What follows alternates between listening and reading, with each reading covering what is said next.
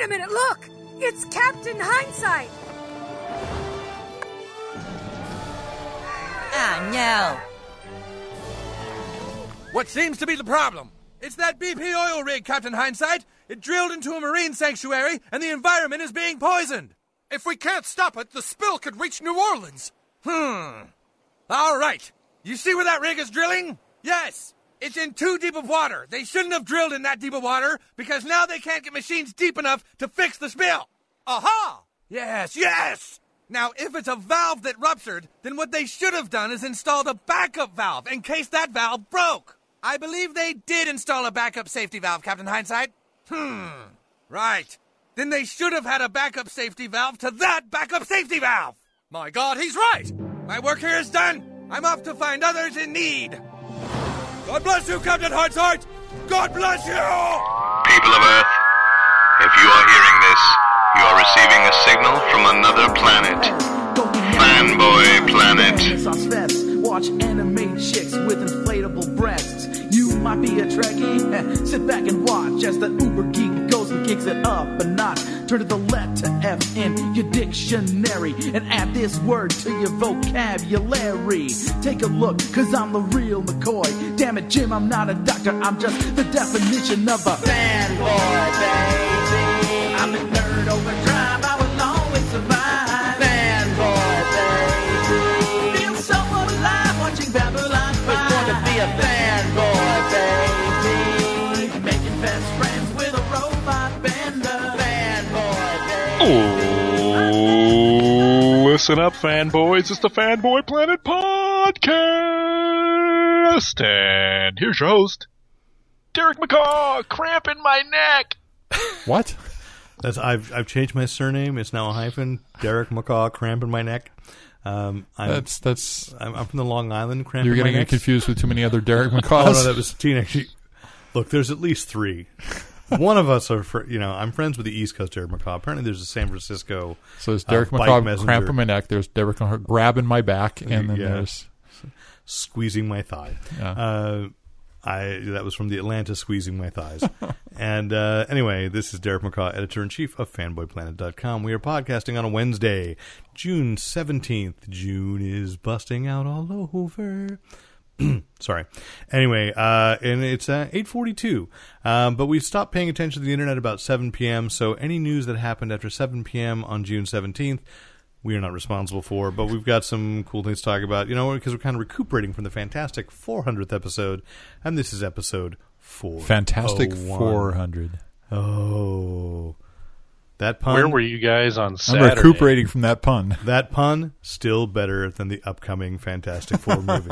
Okay, we'll be talking about that in a moment. But, so if you're listening to us on iTunes, please rate us, please subscribe to us, and please tell your friends, assuming you're enjoying it. You can also do the same thing on the Stitcher app, as well as, of course, find us at www.fanboyplanet.com. And while you're there, hey, maybe you'll hear something about something that you would like to purchase for yourself, and you can find a handy-dandy Amazon link to go and look for the things we talk about on this podcast. However, I do say that is if you cannot find it at your local comic book store or local bookstore first. We do believe in supporting the small business owners. Buy local, and then donate money to Fanboy Planet, because we got Comic-Con coming.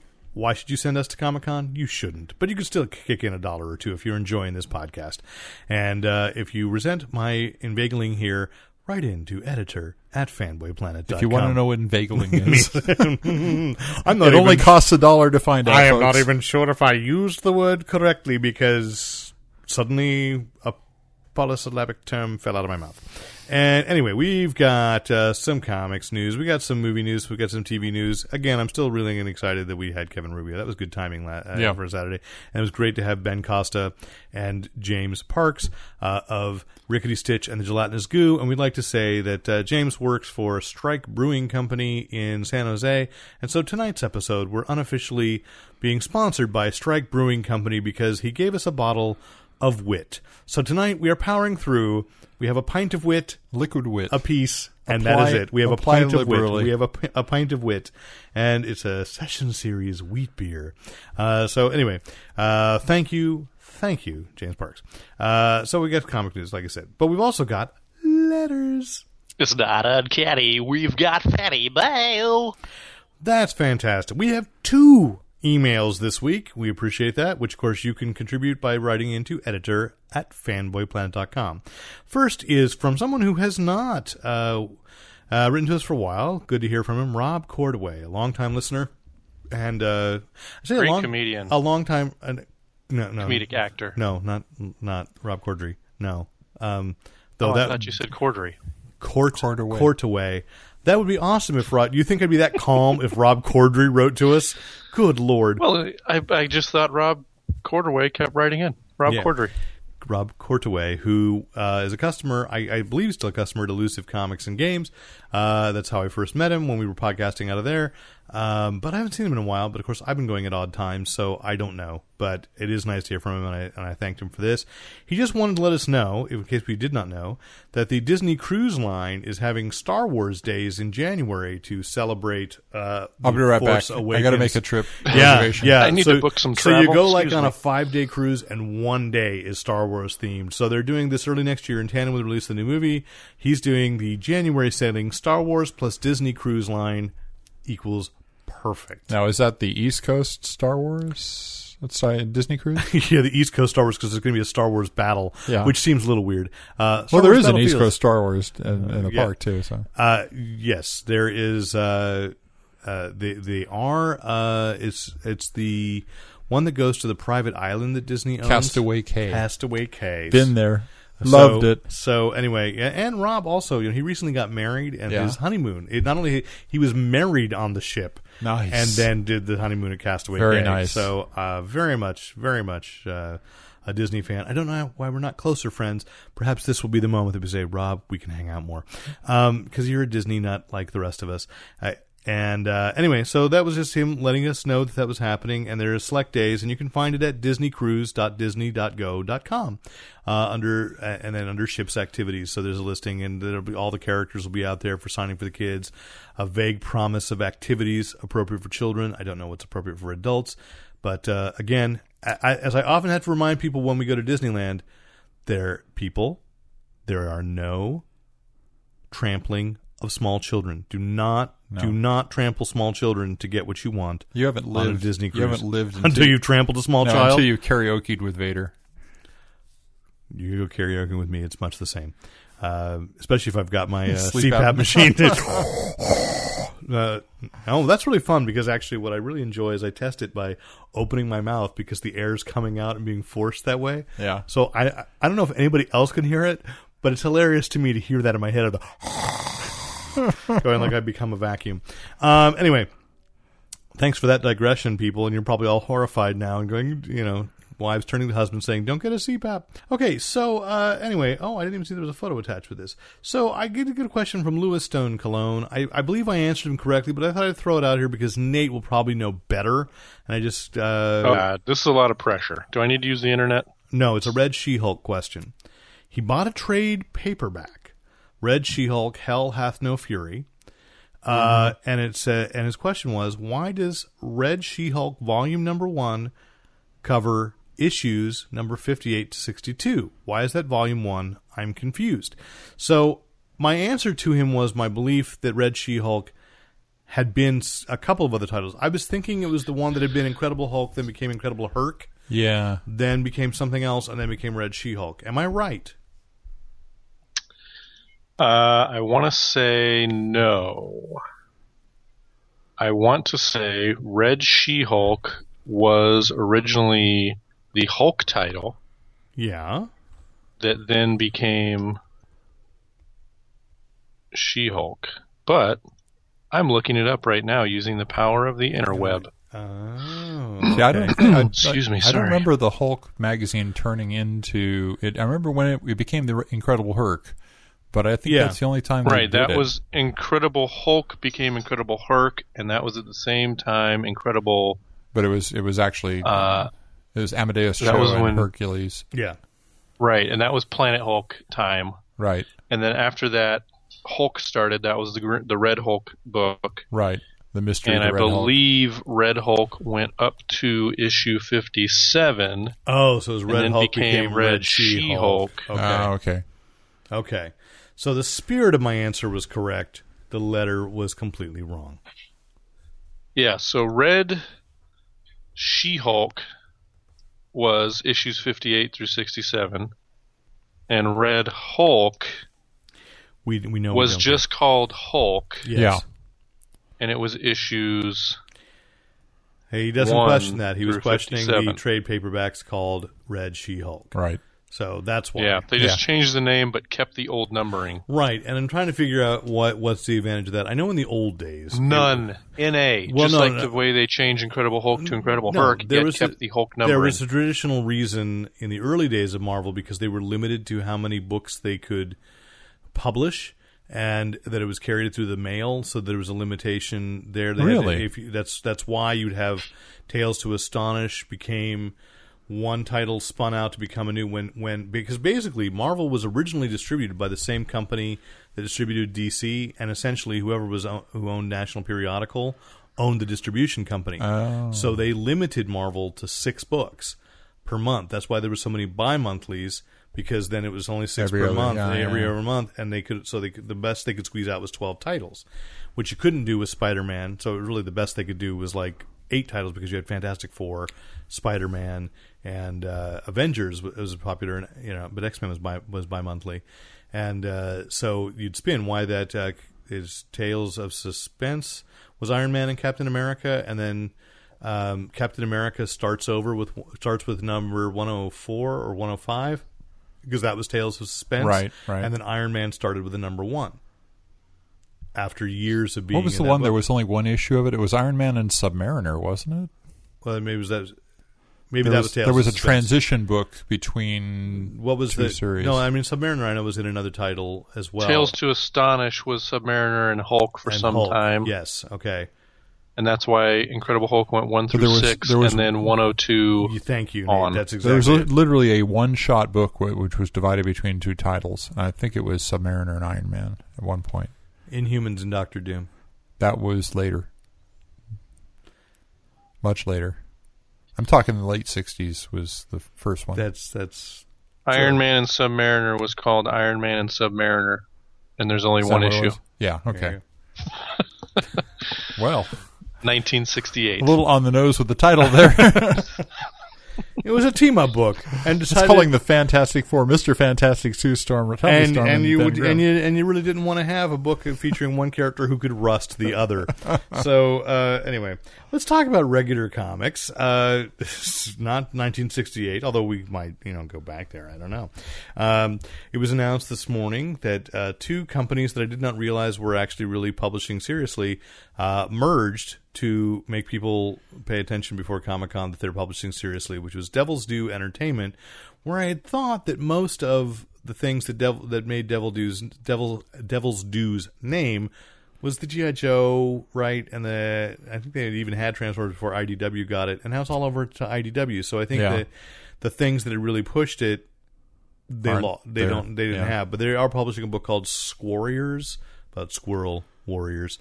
And isn't that a cross media thing? Wasn't there another Squarriors? I think there is.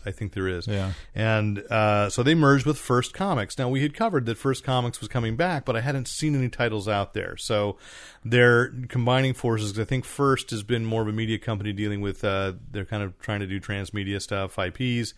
And so the idea being the 2 recognizable publishing imprints becoming one.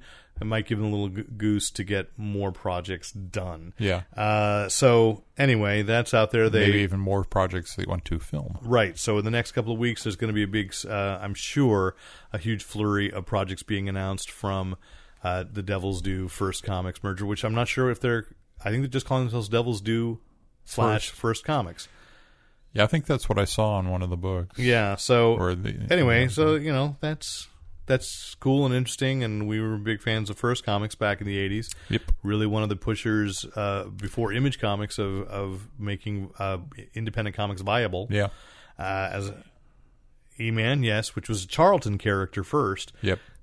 Way back when Charles was like the distant 4th behind gold key. And so... wow, that was a great time for Charlton, too, because they had like Space 1999, and John Byrne was drawing that. The Doomsday Plus One. Yeah, Doomsday Plus One, and what was the Space one? There was...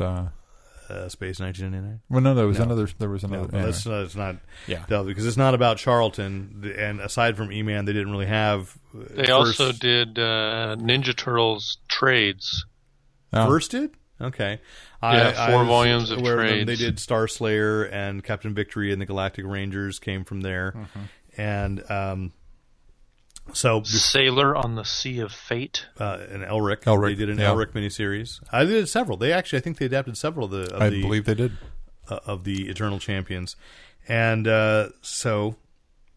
before Nate falls asleep here, I do want to mention that Titan Comics has announced that they're doing what do they call it, a year 2 of their Doctor Who books, and they're going to bring back a character that had appeared last season on a video screen, which was and it had previously been only in comics. Last season in the TV show. In the TV show, yes. I'm sorry, because I did say it was year 2 or season 2, whatever they're calling it.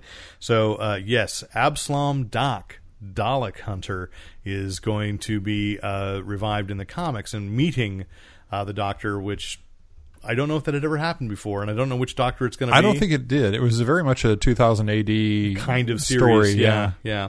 So, it was a good story. Good crack at the whole Whoverse.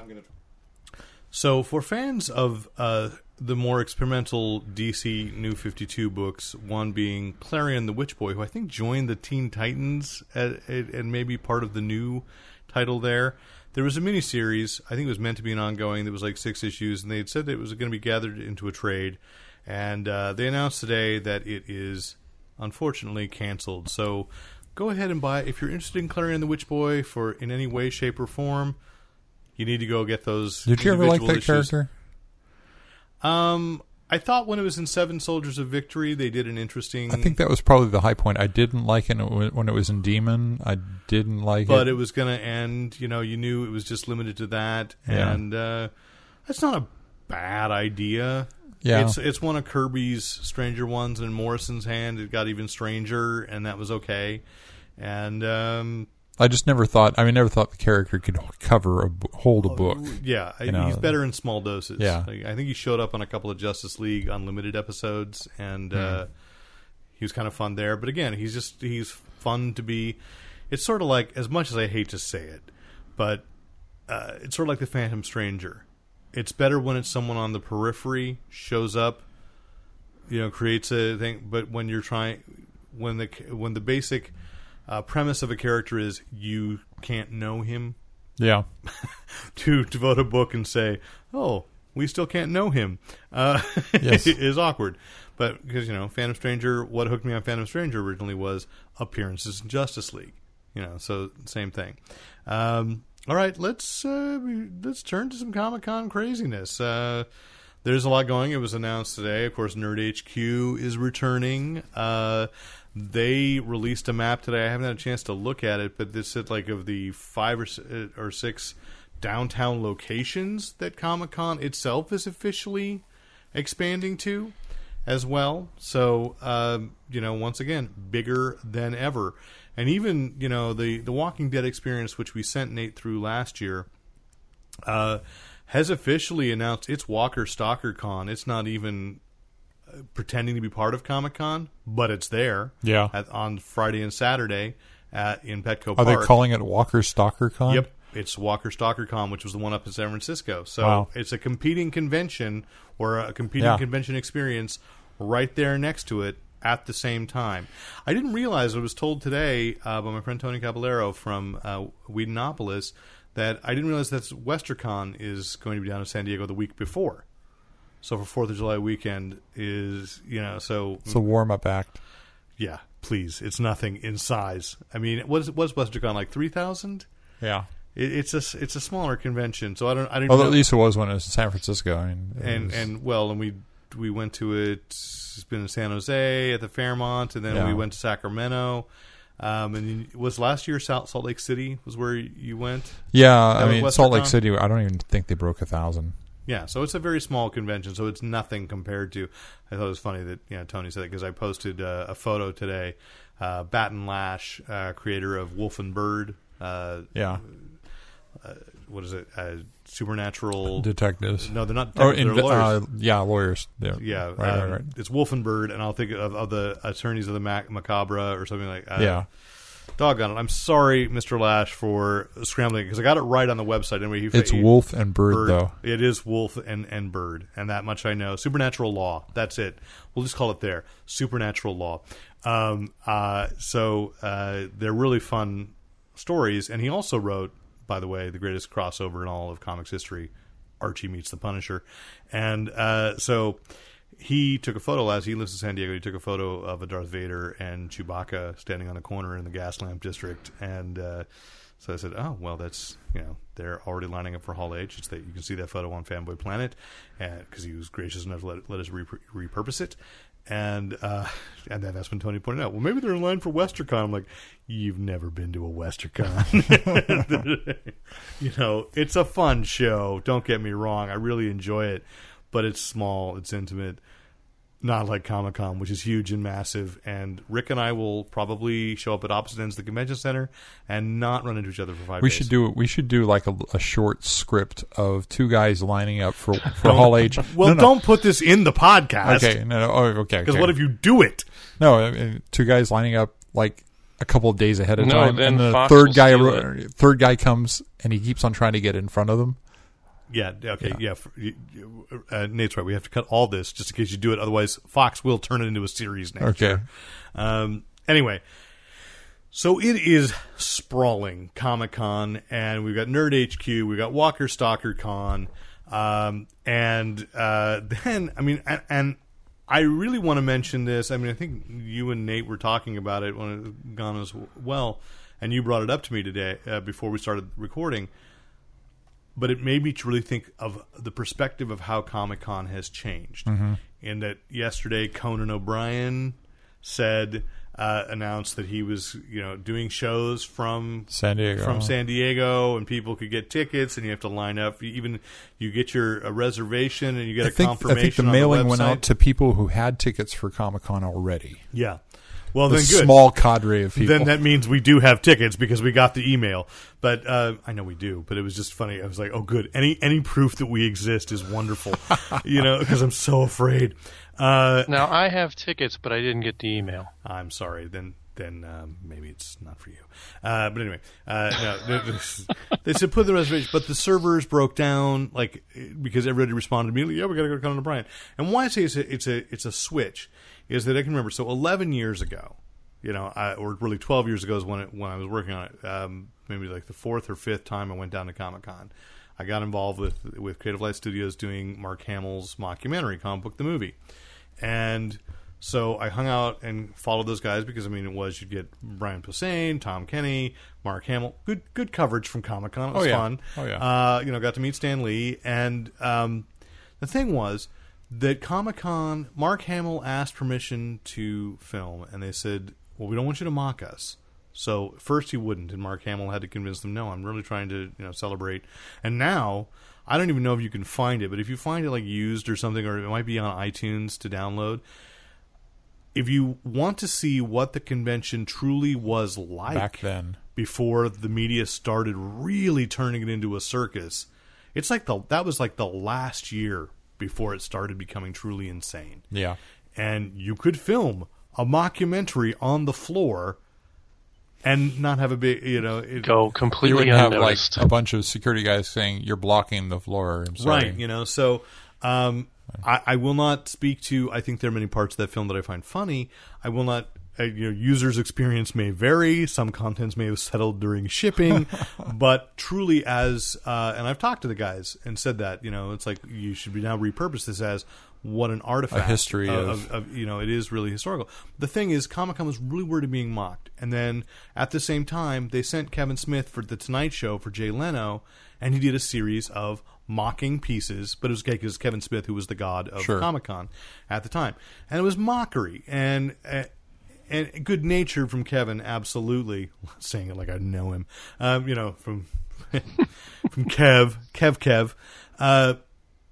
but it was still mockery, and I still deal with people who think that because all the media put up, all the cosplayers, that as soon as I say, yeah, I'm going to Comic-Con, even said at work, don't forget I'm on PTO because I'm going to Comic-Con. Oh, what are you dressing as? Yeah. Because everybody dressed up. I'm like, that's still really only, it's growing because now really, really, really creative people are getting into cosplay, and it's fun. But it was, at best it was 10% but everybody thinks it's the other way around. It's 90% of the people are dressed up. I'm sorry, you can't come in, sir. You have no costume. That's right. But as I've said before, I did essentially, the first time I went, was able to just walk up and say, hi, I promise you I work for a website. You want to call my editor? Because before I even founded Fanboy Planet, and they said, yeah, we don't have to call him. We'll trust you. And they let me in. At the time it opened. There wasn't even a preview night then. Right. It was just, just walked up and said, no, I promise you, fine, go on in. And they gave me a press pass. That was 2000. There's no way that, would happen That now. doesn't even happen at small cons now. No. Well, the first time I got in as press, it was almost that easy. I mean, it wasn't Comic-Con, but, when did I start on the podcast? Like 2013? Well, and you worked for More on Life a couple of times too, didn't you? Or was it through Ben? It was not through Ben. Through Ben, I got in as exhibitor, but that wasn't. It might have. It was either More on Life or Fanboy Planet. And to but be it was fair, Nate did work the booth. Yeah. And I just walked in and said, I think it was for More on Life because you and I really didn't know each other that well. I don't think we met you till it was a WonderCon. Right. Yeah. It wasn't Comic-Con that I got into that easily, but I think it was a WonderCon where I just showed them. But there's no way you could even do that at WonderCon now, and you can't do it. Exactly. So it's crazy. So anyway, Conan O'Brien's here, and I just thought there's a shift. It's like, Jay Leno sent Kevin Smith to do 4-minute pieces to mock, and now a talk show host is doing his show from Comic-Con. A guy who's going to be on, Zachary Levi is going to be on Heroes Reborn. He was on Chuck. I mean, a major TV star has set up, and Marvel, he wasn't on Chuck. He was Chuck. He was Chuck. And he was great. And I do want to talk to him and say, okay, will you drop the phony British accent you used the one time? Well, actually, I've met him twice. And the first time he acted like himself. The second time in the party, we had a long conversation, and he stayed with a Cockney accent the entire time, trying to convince me that he was Cockney. Yes, and I said, you're from Virginia. I know this, and anyway, that he can create a side thing, and it's just it's so big that the overflow will fund another convention, or two, or three. I mean, and again, I like what Nerd HQ does. If you want to go see, a panelist, your money goes to the Smile Foundation. I think that's great. I'm not begrudging it. It's just like that, but it's just insane. It's not a carnival. It's a carnival, and we're going to the flesh pits of San Diego in early July. No, it's not. I know, because they want to be family friendly. And if we're lucky, I'll get to zip line over Gotham City again. But you were saying that there's a Batman Day happening as well, officially, for 76th. Yeah. DC announced, I guess, yesterday that Batman Day is going to be September 26th this year. They did it last year. Right. It was during Comic-Con last year. So it's not during Comic-Con this year. It's September 26th. Okay. They had all the promotions at Barnes & Noble. Well, and stuff, good. Then I can be somewhere. I can be home, and I can go around the city wishing everyone a happy Batman Day. Happy Batman Day. Finally, my holiday has been enshrined. Na to you. That's right. We all have to sing it. Jingle bells, Batman smells. There already is a carol. It's okay. That's wonderful. That's wonderful. And I do want to mention, since we're still on Comic-Con, to say, first of all, Bat and Lash is with Exhibit A. Always has a booth, so please go to Bat and Lash's booth and pick up a Supernatural Law book, Wolf and Bird. They are hilarious, and because he did spend time as attorney. He may still practice as an attorney, but he knows the law, and they are... Did First publish that first? Or? I think for a while, yeah. But he did his own. Exhibit A Press did it, and he was a webcomic for a little while, too. Yeah. It's very funny stuff, and then he's written a lot of Archie things, and he's a really clever writer and a good cartoonist and very fun stuff. And we just found out today, I can't tell you where exactly it's going to be, but If you're a listener to the podcast, still one of my favorite podcasts was when we interviewed Eternity as Eternity, and the Eternity for the movie. independent film Eternity the movie from last year's CineQuest 2014. Anyway, they have been picked up for distribution by Indican Pictures. So I'm not even sure if I'm pronouncing it Indican. Is it a Canadian company? It's probably like in the can. Yeah, it's INDICAN. It's a pun on indie and in the can. Indican Pictures. They're home video, but at least I can have my Eternity Blu-ray, which I don't have. Now I do. Now I will. And they will be signing. I believe the producer Eric Staley messaged me and said it's Saturday and Sunday at the Indican booth. Will they both be there? I don't know if the guys will. Probably Barrett will be. Yeah, Barrett makes it almost because everything. he does. He's and Miko is just Miko Olivier is he's got a lot of work. He's doing work. Yeah. And I think that Barrett is pursuing a musical career right now. He was just doing American Idiot in L.A. He was on stage. Oh, cool. So he was in a cast of American Idiot. Very good. And I don't know what company it was that was doing it, but I saw him. He post a couple things, but anyway, so they'll be there. I don't know where that booth is. I tried to look at the map because they've also got a map of the floor. But who is they? San Diego Comic Con has a map from the Comic Con website. I can from get the to Comic Con website, but the only booths that are identified are the big guns. Okay, so like we talked about on the episode 400, Marvel Comics is there, just not Marvel Studio. DC, and we both know that the where you have the most fun, where you get the most scoop, where you get to really talk to people is the smaller ones. Is Artist Alley, Small Press, hang out with Ben over there. It's not Lonely Island. What do they call? There's one that's called like Small Press Island or Independent Island. Yeah. And that's usually where Rafael Navarro is and Mike Wellman with their Guns Ablazing. I mean, we should do, in a week or two, we'll do kind of a preview rundown of the smaller projects that if people are going, they should really seek out. And I'll try to reach out and contact people and say, like, what's your booth? Because right now, Comic-Con isn't saying who's at what booth, unless you're a really big one. Just like they haven't released the schedule, though we know that some things are happening. We know that there's going to be a Warner Brothers TV night, which is going to kill. And they're going to show I think they're going to repeat the finale of The Flash. And seriously, I'm tempted to go just to sit with 6,000 other people and see Jay Garrick's helmet come out of that room. I haven't watched it yet. It was like a month ago. I'm very busy. I know. I've been there. I'm sorry. I'm 4 episodes behind. But that I'm going to hit, those key moments where all the geeks are going to lactate. That's true. And then they're going to show the Supergirl pilot.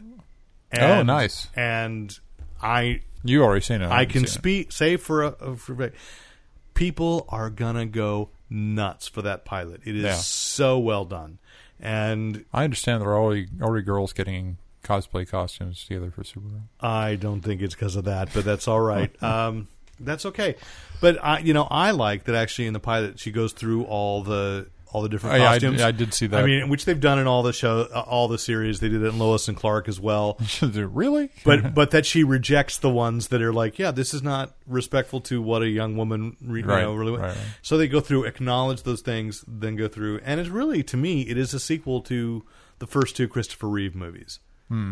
And that's what I liked most about it was you forget the actual Supergirl movie as much as forget Smallville. I kind of enjoy. Well, Smallville was I know. But Dean Cain is Mr. Danvers, and Helen Slater, who was Supergirl in the movie, is Mrs. Danvers. So they're her adoptive parents. They show up for like a minute in the pilot, but hopefully they'll be recurring. And they set it up really well. And if you can, get over the guy who played Eggs in True Blood is Jimmy Olsen. And when I realized that, I was like, he was like a psycho killer on True Blood. So it was kind of that was the awkward thing to get over.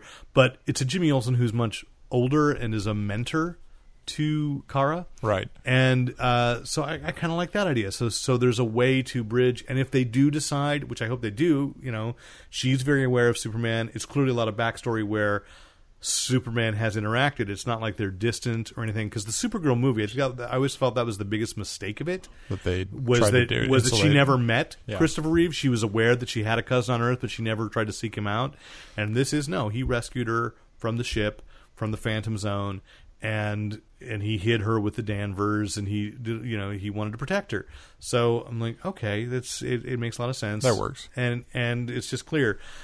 I'm hoping that eventually CBS and CW will do a Flash Supergirl crossover, but the way it's set up is there aren't any other heroes but Superman and Supergirl. So I'm hoping that they'll change that rule, since Arrow was set in a universe where there were no superpowers. It's just a matter of time. Just a matter of time. Yay. So looking forward to that preview. Yeah, I think that's Thursday. Okay. And Star Wars A New Hope, The Force Awakens, this movie called The Star Wars. It's on Friday, don't know the times. And again, we can say that your host of the Fanboy Planet podcast will also be hosting, assuming Mark Wade is playing, the Pro Fan Trivia Contest. That we can only hope Michael Davis. Oh, I'm hoping Michael's coming. I just, because now that we've had a year to sort of absorb the greatness that is Michael Davis, I'm ready for him. I'm so ready.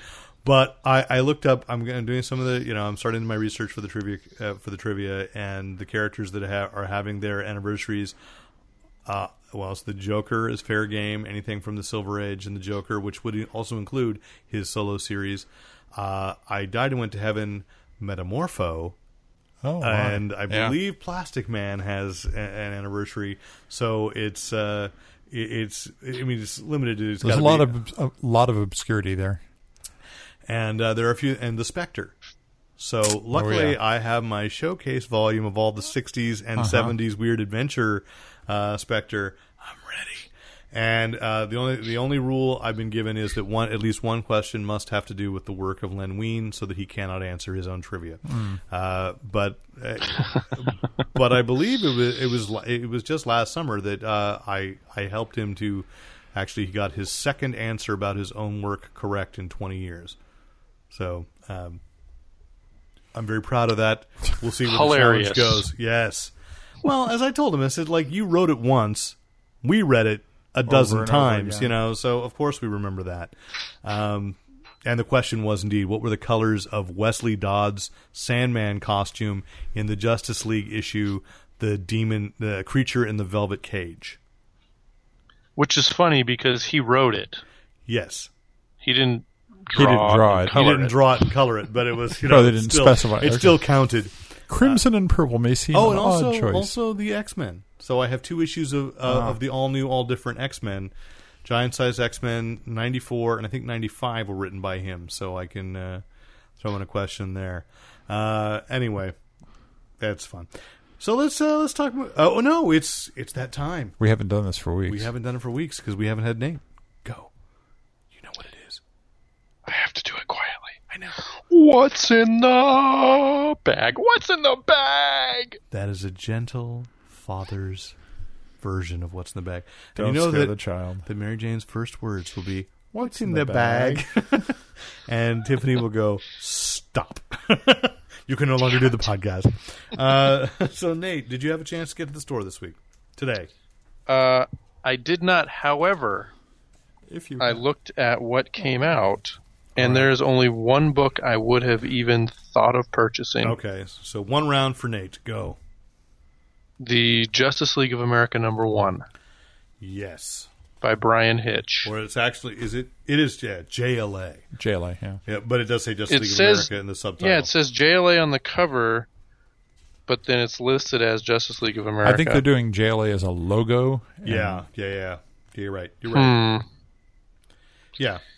And basically, I know nothing about it. All I know is that apparently Convergence is over. Well, here's what I can say. We know, because we're both thumbing through our copies. Because Brian Hitch has to work so far in advance in order to stay on schedule, it's pre-Convergence because Superman, Batman, and Wonder Woman are all the pre-Convergence New 52 versions. Because Superman has changed. He's now in jeans and a T-shirt. Right. Wonder Woman is... And Batman's dead, right? Batman is Bunny from Tiger and Bunny. It's Commissioner Gordon. And, so... Nate doesn't know what Tiger and Bunny is. Oh, it's an anime and a manga. I don't. And not only that, but I didn't read any of Convergence, so I have no idea. Oh, no, it didn't have anything to do with Convergence. They just changed everything in the wake of Convergence. So, right, but didn't everything happen in Convergence that necessitated a change? Nope, not a thing.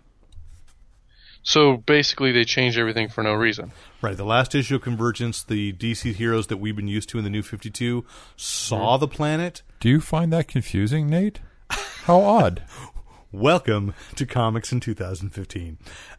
So anyway, but it does have the new design for Cyborg. I saw that. It's much more streamlined. Yeah. It is beautiful stuff. It's beautiful Brian Hitch art, and it's a huge book, and it's $5.99. But definitely... Is it really? Yeah. There aren't a lot of ads in this thing. No, it's very sleek. It's very slick, and it's a super glossy cover too. Yeah. It's a good pack. I don't regret it. I will regret it once Luke gets a hold of it and ruins its value. But here my son, ruin the value of this book. It's not going to change anytime soon, unless it goes down to $3.99. Yeah. So anyway, all right. So Rick, what would be next in your? Well, let's start off with I might as well. I'll start with DC as well because it's one of the few DC books I bought this week, and that is from the Gleason Gray team. We have Robin, Son of Batman, and I've already seen a lot of interior art from this. I believe Mick's been posting stuff a little bit, but I've tried to avoid it all because I just wanted to be. I mean, even the thing, it's just as beautiful and slick as Batman. Well, of course it is because it was Batman and Robin, and and this is Damian striking out on his own. He's got a little thing going on with this Yeti creature, and he lost his powers. So we're looking forward to this tonight. I'll be reading this later tonight. Yeah, that will definitely be for me. All right. I'm going to go next with Martian Manhunter #1. So one of the things to say, Nate, just to fill in on the Convergence thing, is though it doesn't necessitate, there's nothing in there that spurs it except that it's a chance to say, okay, we've just exposed you to a bunch of different realities and we can reboot. So like we talked about some on episode 400, and I forgot to mention I had written I had bought and then read last night Constantine. Well, I guess it's back to Constantine. No, the show's his name was Constantine. Mm-hmm. So Constantine the Hellblazer #1, and I gotta say, I am totally digging that one. Really, where it's very clear they've bastardized him basically, and I mean because now that they pushed it with a TV show, they've seen it failed.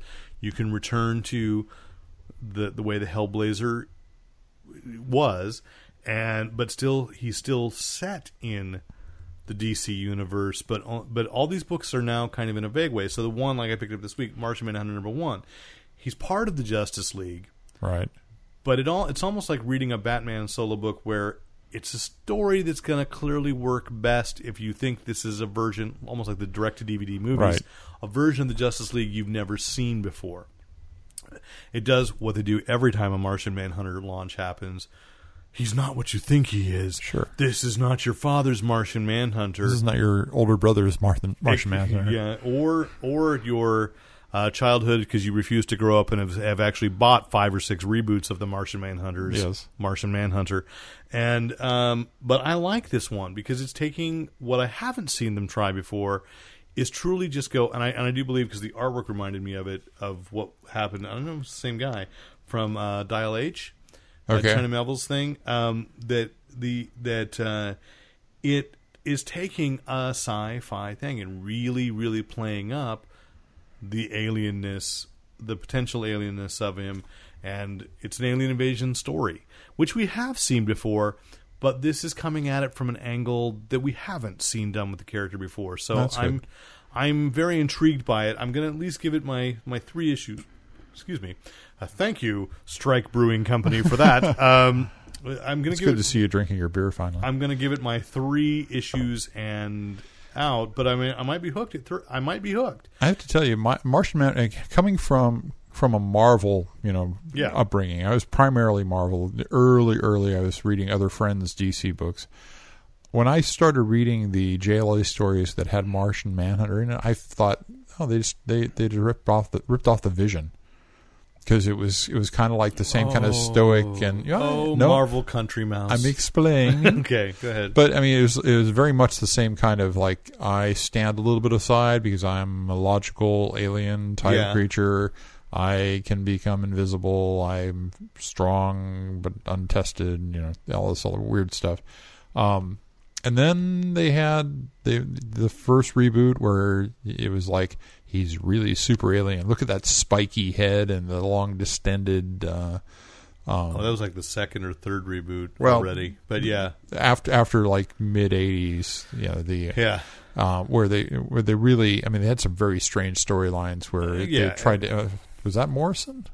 No. Well, I mean, Morrison did the JLA one, which is great when the Hyper Clan came in. That was awesome. Yeah. My first exposure to him was my cousin, who I'm sure has never, it doesn't even know where I do a podcast, but I'll name check her anyway, Jeannie Kruger. She was my cousin when I was a little kid. She'd, of all things, she'd get comics, and she'd read them once, and then she'd just say, do you want to read them? She wouldn't give them to me. She'd just let me read them. She'd keep them around so that when I came to visit, there was something for me to do. And so it was like it was a giant 100-page special detective comics, and they reprinted the first appearance, The Strange Experiment of Dr. Ertl. So my first exposure to the Martian Manhunter was actually the first story. And I knew it was from the 50s. I didn't quite understand. I didn't know yet about how all the heroes kind of gone away from publishing, and that Martian Manhunter was one of these stealth characters trying to bring it back. Why is he always just appearing as John Jones? Got that. It was more, now I get the history. And then there was a great, I can't remember who wrote it, but Eduardo Barreto did the miniseries where it was set in right before the Cuban Missile Crisis. And he is a 3-issue prestige book where John Jones was trying to fit in and solve a murder in Miami. When the tension was growing with Cuba. So that was really interesting. I agree with that. And then there was the Gem, Son of Saturn thing, and all kinds of weird things. I've gone through thick and thin, and some people have handled them really well, and some people have not. Yeah. And it always seemed like somebody had said, well, let's take Superman, but we'll make him a real alien, and he can read minds, too. And his weakness is fire. Yeah. The weakness is fire thing seems like, this guy's super powerful. We've got to give him a weakness that... It's pretty common. That that anybody could get a hold of, not just kryptonite, Well, it kind of makes sense that, fire on Mars probably wouldn't have enough oxygen. It'd be rare. Yeah. But I don't think they were thinking that much. I thought it was just a dumbass weakness. Yeah. Water. Thank you, M. Night Shyamalan Schneider. Water is always the weakness. So anyway, I mean, it is one of the... it's the best redo they've done in a couple of decades of trying to make him go, at least as a first issue. Okay. Let's see if it goes. Yeah. All right. Nate only pick one, so I'll go back to Rick. So I'm going to go with another number one this week in Battle World, Thors, which I skipped. This has been an interesting... I like the way that they defined the world in Battle World with all the different regions, but it's not like they're not connected because they're all under the domain of Doom. And the Thors are basically the police force for all of Battle World. So I'm looking forward to this one showing us the seeds of discontent within the Thors. And we've got, you've got the Storm Thor, Beta Ray Bill, what looks to be Odin's son. You've got the new Thor. You got the Destroyer Thor in the background. You got Odin. Well, that one on Thor. the front. I think this is meant to be old Thor. Yeah, the one in the front there is the Ultimate Thor. Ultimate, right.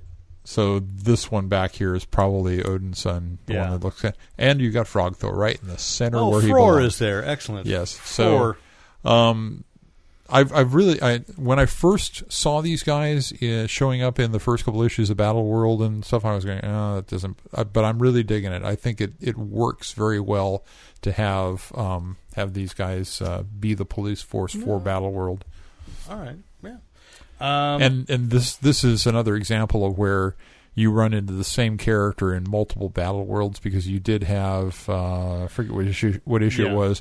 The Thors come down and there's Storm Thor there, And then Storm is down on the ground as well as an X-Men. Right, and so that's confusing, and that's being covered in Secret Wars, which we'll see in a month or two when it finally next issue comes out.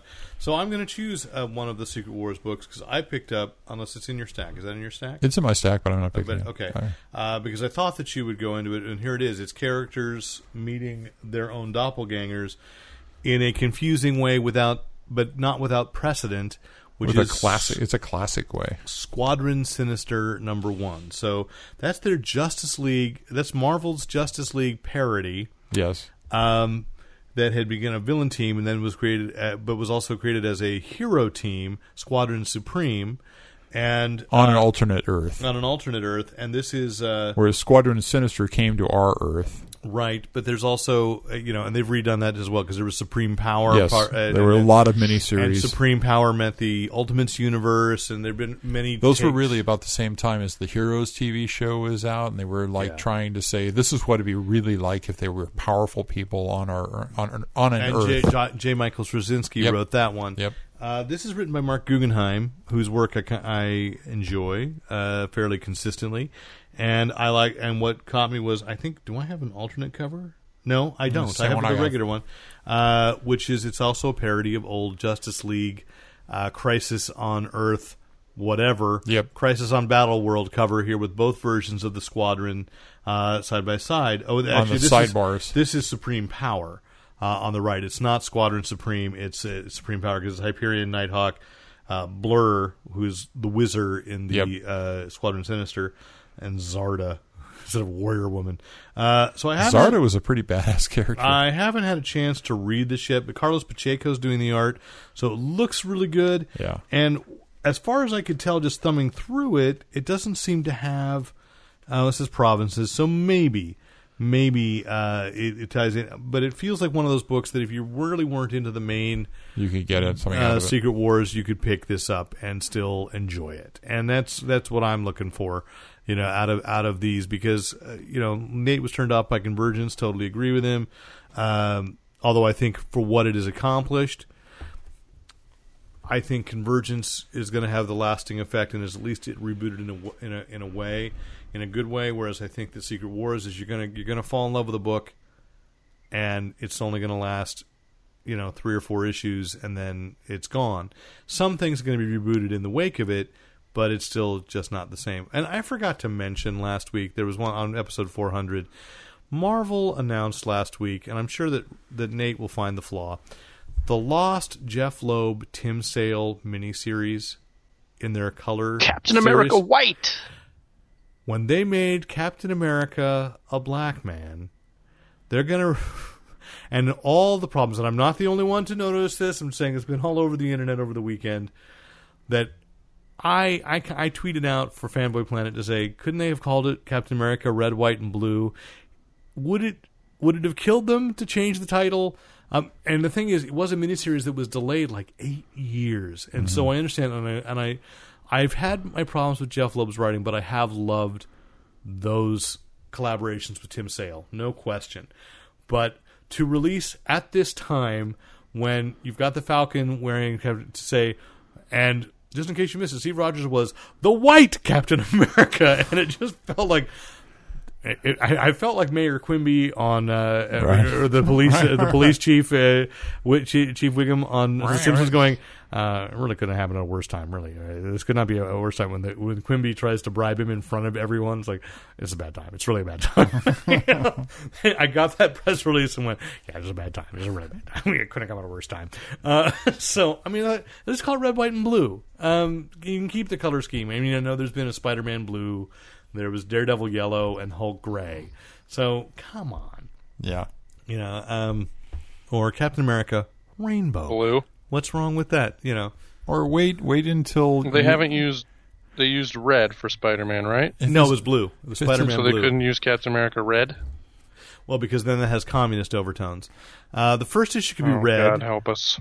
The first issue could be red, the second issue white, and the third issue blue. Because then you've established that that's what you're getting toward, or something. Right. Right. Or Roy G. Biv. Captain America Roy G. Biv. Anyway, so your next choice, Rick. I'm sorry, I distracted on that. Yeah, but it was important. I'm just going to say, if it's a decent story, hold off on it for a year or two until you've rebooted Steve. You've Steve already Rogers waited 7 years. Yeah. What's another? Yeah, hold off on it. You know. Oh boy. Okay, so something with no racist overtones. No. We got Master of Kung Fu. Master of Kung Fu. Really? No racist overtones. Absolutely not. This is has always been one of my favorite books that since it first came out. Or is it Master Race of Kung Fu? No. It starts off the art style in this starts off looking kind of woodcut, and then goes and I'm not sure. So the penciler is. Oh boy, Dalibor Talajic, I think. There was no time for my eyes to focus on that. I can't tell Dalibor Talajic. Oh yeah. Okay. Talajic, probably with that little. It has that little. It's got an accent. Has a little tilde over the C, so I think that makes it a sh sound. Okay. So Talajic, but it's impossible to actually have you do this in an email, but if someone can record a pronunciation and wants to send in to editor@fanboyplanet.com, if you know how, because we are not... Dalibor could write in. I just want to praise We him. are not purposely mangling the man's name. I'm going to give him so much praise on this because it is his own style, but even the page layout and the page and the art style is reminiscent of Paul Gulacy, who was, after Jim Starlin, but I think really was the artist for Master of Kung Fu. I can't think of anybody else who did a better job. We can make a case for, and he's faded away because unfortunately he died young, Gene Ha, who took over from Gulacy. Yeah. But that book has always, and but Ha was kind of in the shadow of Gulacy. That's what I'm going to say, but it's a book that has always, that has had a very consistent look to it all the way through, no matter who was drawing it, except for when they revived it last year. Was it Deadly Hands of Kung Fu? Yeah, that was very sketchy kind of style. And Marvel made up for it. They got an artist who could really do honor to what had come before. This is the second issue. The first issue is really fun with the drunken fighter style, the way it worked, and all the characters coming back from the old Shang-Chi stories. This looks hot. I'm so happy with this. Great. So. My third book will be. I'm torn, but this is the one I've read. Go for 4 because I've got a fourth one too. Okay, I'm going to go with the experimental things of DC. So I'll end with one that I read, and I'll lead this with one that I picked up because the concept was both silly, and their logic for it. This is another DC book that does not have to tie into, because my God, if this ties into continuity, forget it, kill me now. Shoehorned. But they're reviving Prez, the first teen president, and so she is elected by, I believe, social media, and the title of the story is Corn Dog in Chief. But this is really doing what they need to do, which I've also seen a little bit with Marvel in the last couple of weeks, is when you look at one of the best-selling titles right now for Boom Studios, huge, is Lumberjanes, which is kind of a webcomic, kind of an alternative art style. Right. And Constantine the Hellblazer is the same thing.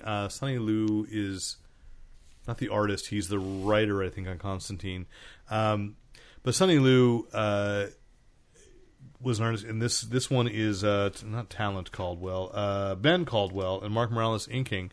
So this is, it's not what you'd expect in a mainstream DC book, and I think it's really great. Oh, I'm seeing Mr. Smiley. So it looks very indie. So they're definitely picking up from the original kind of Joe Simon idea, but in a very indie. Yeah, it's a very indie look, and this is what these mainstream publishers need to do. I don't know yet. I haven't read it. If it's going to appeal to me, but put something out there that's going to appeal to somebody who isn't. I mean, I admit it. I'm old school. Give me the superhero knockdown, drag out fight. That's my popcorn, Yeah. But I do like reading the challenging, interesting books that are off the beaten path, and DC's given it. At least this one looks better than the last one that they tried to come out with about a year ago. Was there a Prez a year ago? I thought there was a Prez. Oh, wait a minute. No. It was that was the Millionaires, whatever it was, the billion. Oh, the Green Team. The Green Team, which was also, I think they were both first issue specials. They were. Yeah. No, Prez actually was an ongoing series, but first. It came out as a. No, I thought it was a first issue special first. Green Team was number 2 of first issue special. I know I had that. And I'll say that's it. You know, the Green Team series they did last year or 2 years ago, because I think time flies on us. Yeah. I think it was 2 years ago. It sucked. It was horrible. It's a weird thing to say in comparison to Joe Simons was actually, there's a lot of charm to it, and they should reprint that original story because it was a cool idea. Well, it was all about, it was got to the fundamental part. Hey, you got money, let's spend money to do things. If you were a kid millionaire, what would you do? Instead, they made these guys late teens, early 20s, and I'm sorry, they were just annoying. It was Green Team, the D-bag years. Yes. So, so I'm looking forward to checking out Prez, and like I said, it's alternative. I like it. I want to see that, because a lot of people ask me that, like, what do you recommend? And it's like, well, I know. You're not going to show what else comics can do to borrow from Boom Comics, push #comics forward. And I think this is DC's honest attempt to do that. And I read from Gail Simone today, by the way, because you said Sinister Six number 3 came out. Yeah. She said, she posted a big long thing about how Dan DiDio was the one who came to her and said, let's revive Sinister Six, because people, is it Sinister? Not Sinister Six. It's Secret Six. Secret Six. Let's revive Secret Six because it was a critical favorite. It was a fan favorite. There are people that love it. It wasn't a great seller, but we need this in our stable. Yeah. And, there it is. That's the Dan DiDio that I fell in love with many years ago. And it's already kind of a cracking good mystery as far as what's going on. You know what I'm saying? I want to give Dan DiDio credit. Here's the energy of the guy who's like, I just love comics. That's the guy that I would attend Comic-Con and go to his panel and go, yeah, you just love comics. I'm into that. I haven't seen that guy his for a few panels years. are revival meetings. Yeah. So, anyway, your other choice? So my last choice actually blends nicely with Prez, because this is Runaways #1 for Battle World. Runaways is always a fun and interesting story. The basis of it was a bunch of kids whose parents turned out to be supervillains, and they didn't know. And so when the supervillains all get taken care of, the kids run away, and they're off on their own. It was the opposite. They ran away before they could. They ran away before before most of the parents got dealt with. I think there was one that got dealt with before. Anyway, this it does look like this is not just Runaways, but it's kind of a magnet for some of the younger characters in the Marvel universe. Yeah, it's not what it was, but that's okay. But that's okay, because especially the last panel of it is one of my favorite young characters. And by the way, you can still get the trades, and for years I said it was not only a fantastic book, but it was a great, and it was on the docket to make into a film for a while. Wow.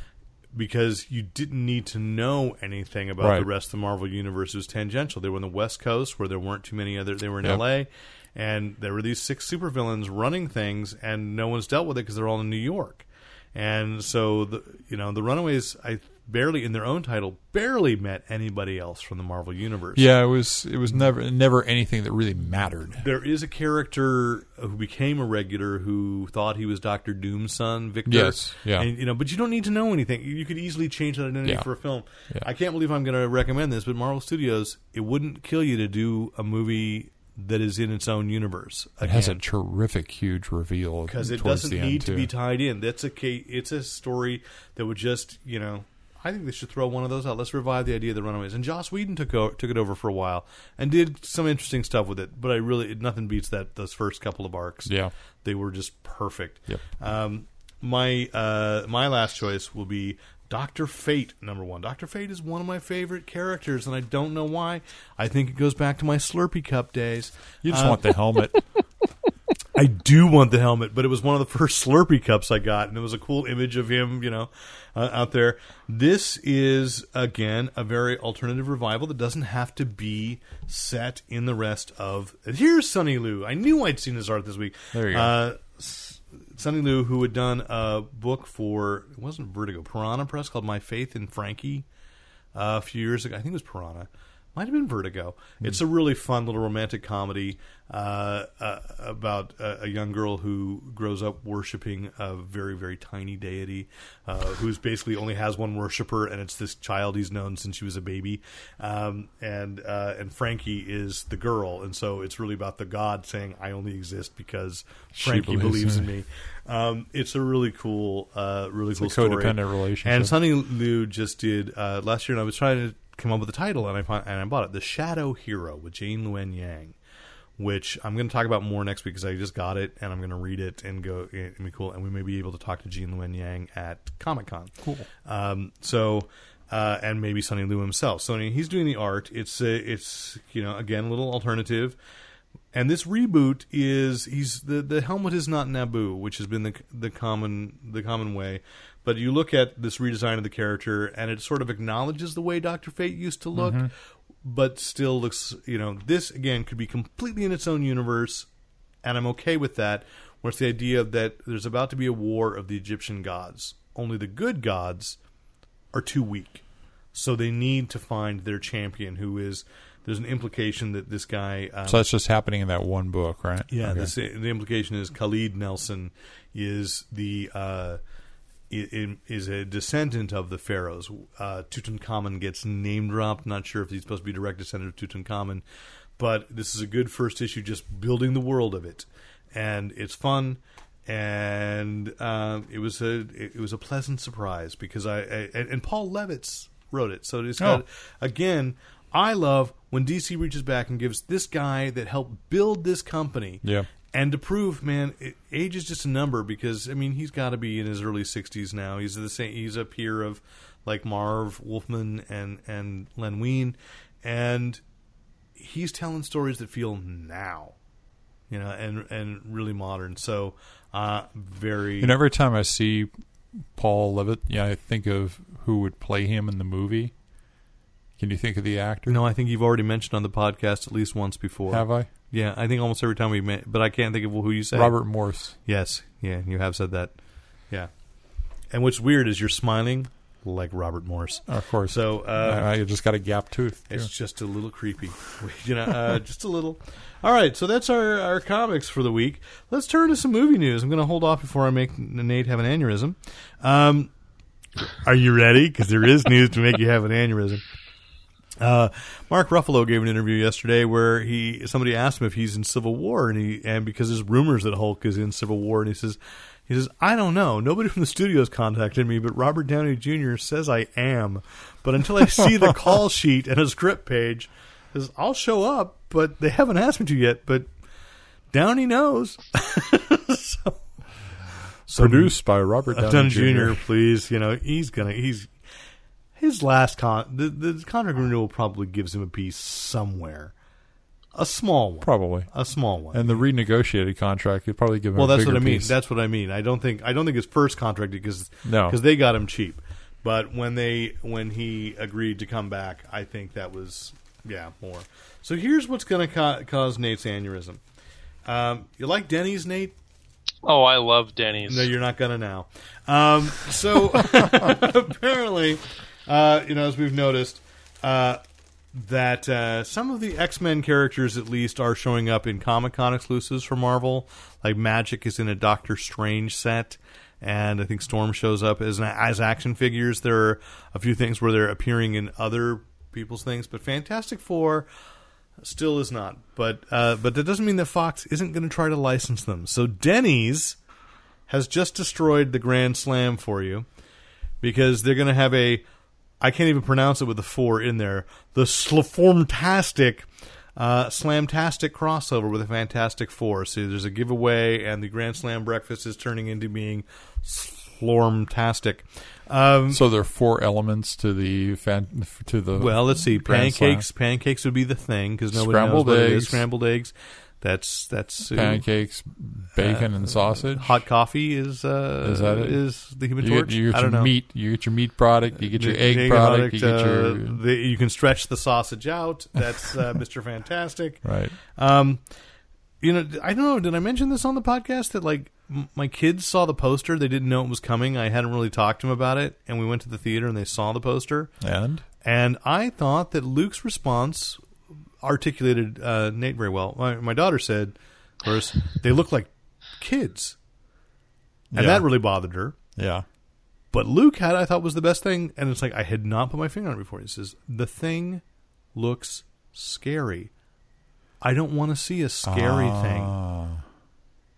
He's a hero. Right.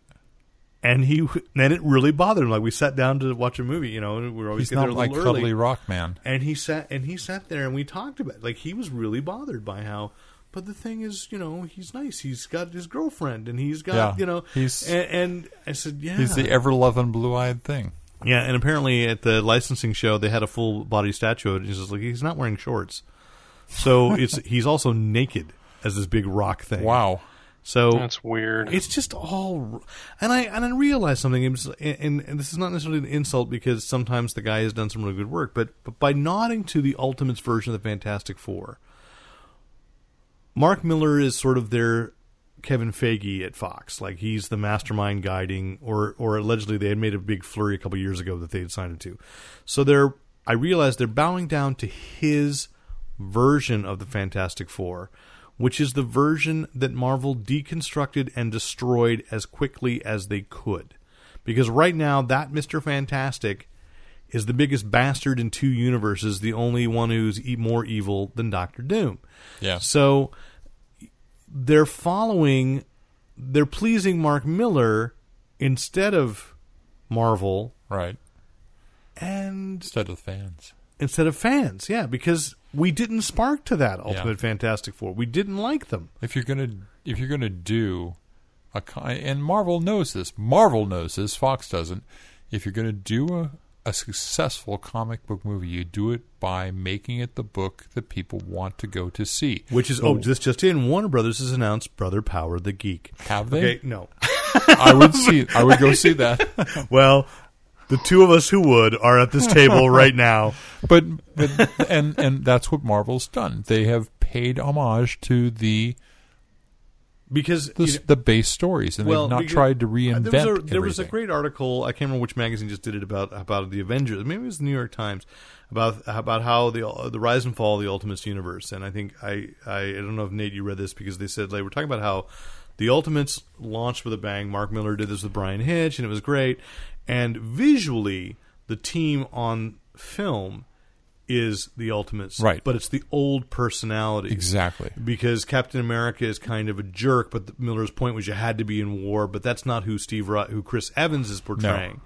No. But that's why Nate would find it interesting is that they said, like, as we were talking about the decay of it, how Jeff Loeb's Ultimates 3 with the assassination and all this weird stuff, Jeff Loeb, despite being head of television for Marvel, declined to be interviewed, would not even talk about it, because basically Ultimates 3 is what killed the Ultimates universe. It sold so poorly, the fan reaction was so bad. They'd just gone too dark. But I also realized, the beginning of the Ultimates 2, they were dark, but there's something interesting. And I thought it was cool, but I was just like, I'm uncomfortable, but I was okay with it because I always treated the Ultimates as an alternate universe version. And Ultimate Spider-Man and the Ultimates did that best. I'd never really liked Ultimate X-Men. I never really liked Ultimate Fantastic Four, because it felt like they were just redoing. There were times when I really liked Ultimate Fantastic Four before they made the turn on Mr. Fantastic. It actually lasted quite a while before that happened. It did. And I did like the Ultimates before it got super dark. And I think the thing was they did that Manhattan underwater storyline where like so many people died, and and they kept on like leading up to these world destroying events, and you thought, okay, they're gonna wrap the whole thing up, they're gonna finish it all off. I'm buying into this. I was cheering for the idea that they were going to draw the stories to a close and be done with it. Well, Galactus attacked the Hunger. The Hunger was supposed to be, was kind of like, this is it. They essentially drove Joshua Hale Fialkov, who is a fantastic writer, out of doing mainstream comics again. He dipped a toe in, had a bad experience at DC. I mean, I shouldn't say it because I don't know. I don't think he's ever publicly commented on it. But I feel like he had a bad experience at DC, and then he went over to Marvel, and he kind of had a bad experience at Marvel. Yeah. Flip side, he's doing quite well with some great independent books, but it's still,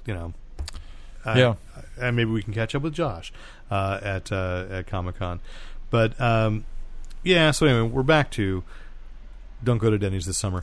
But you know, the one title that was good all the way through was Spider-Man. Oh, yeah. No, absolutely. Spider-Man was marvelous all the way through. Yeah.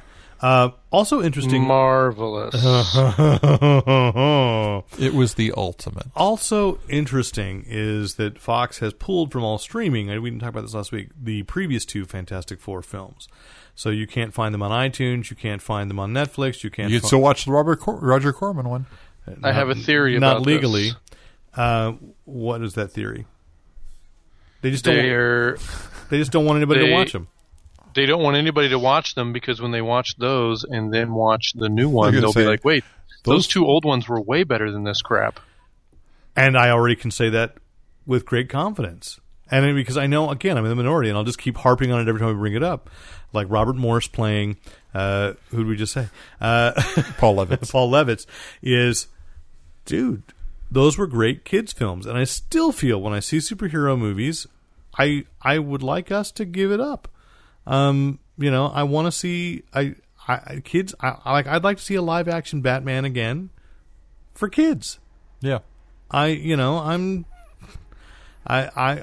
had my grim and gritty. It doesn't have to be totally slapstick or anything either. No, it can be. For all its flaws, Tomorrowland was a good effort to do a kids film that adults could enjoy. Brave and the Bold, and it's live action Brave and the Bold. Hit that note. Oh, I just lactated. So that's. I'll have to change my shirt. Because I agree. I still think that animated series was so good, and it had its dark things.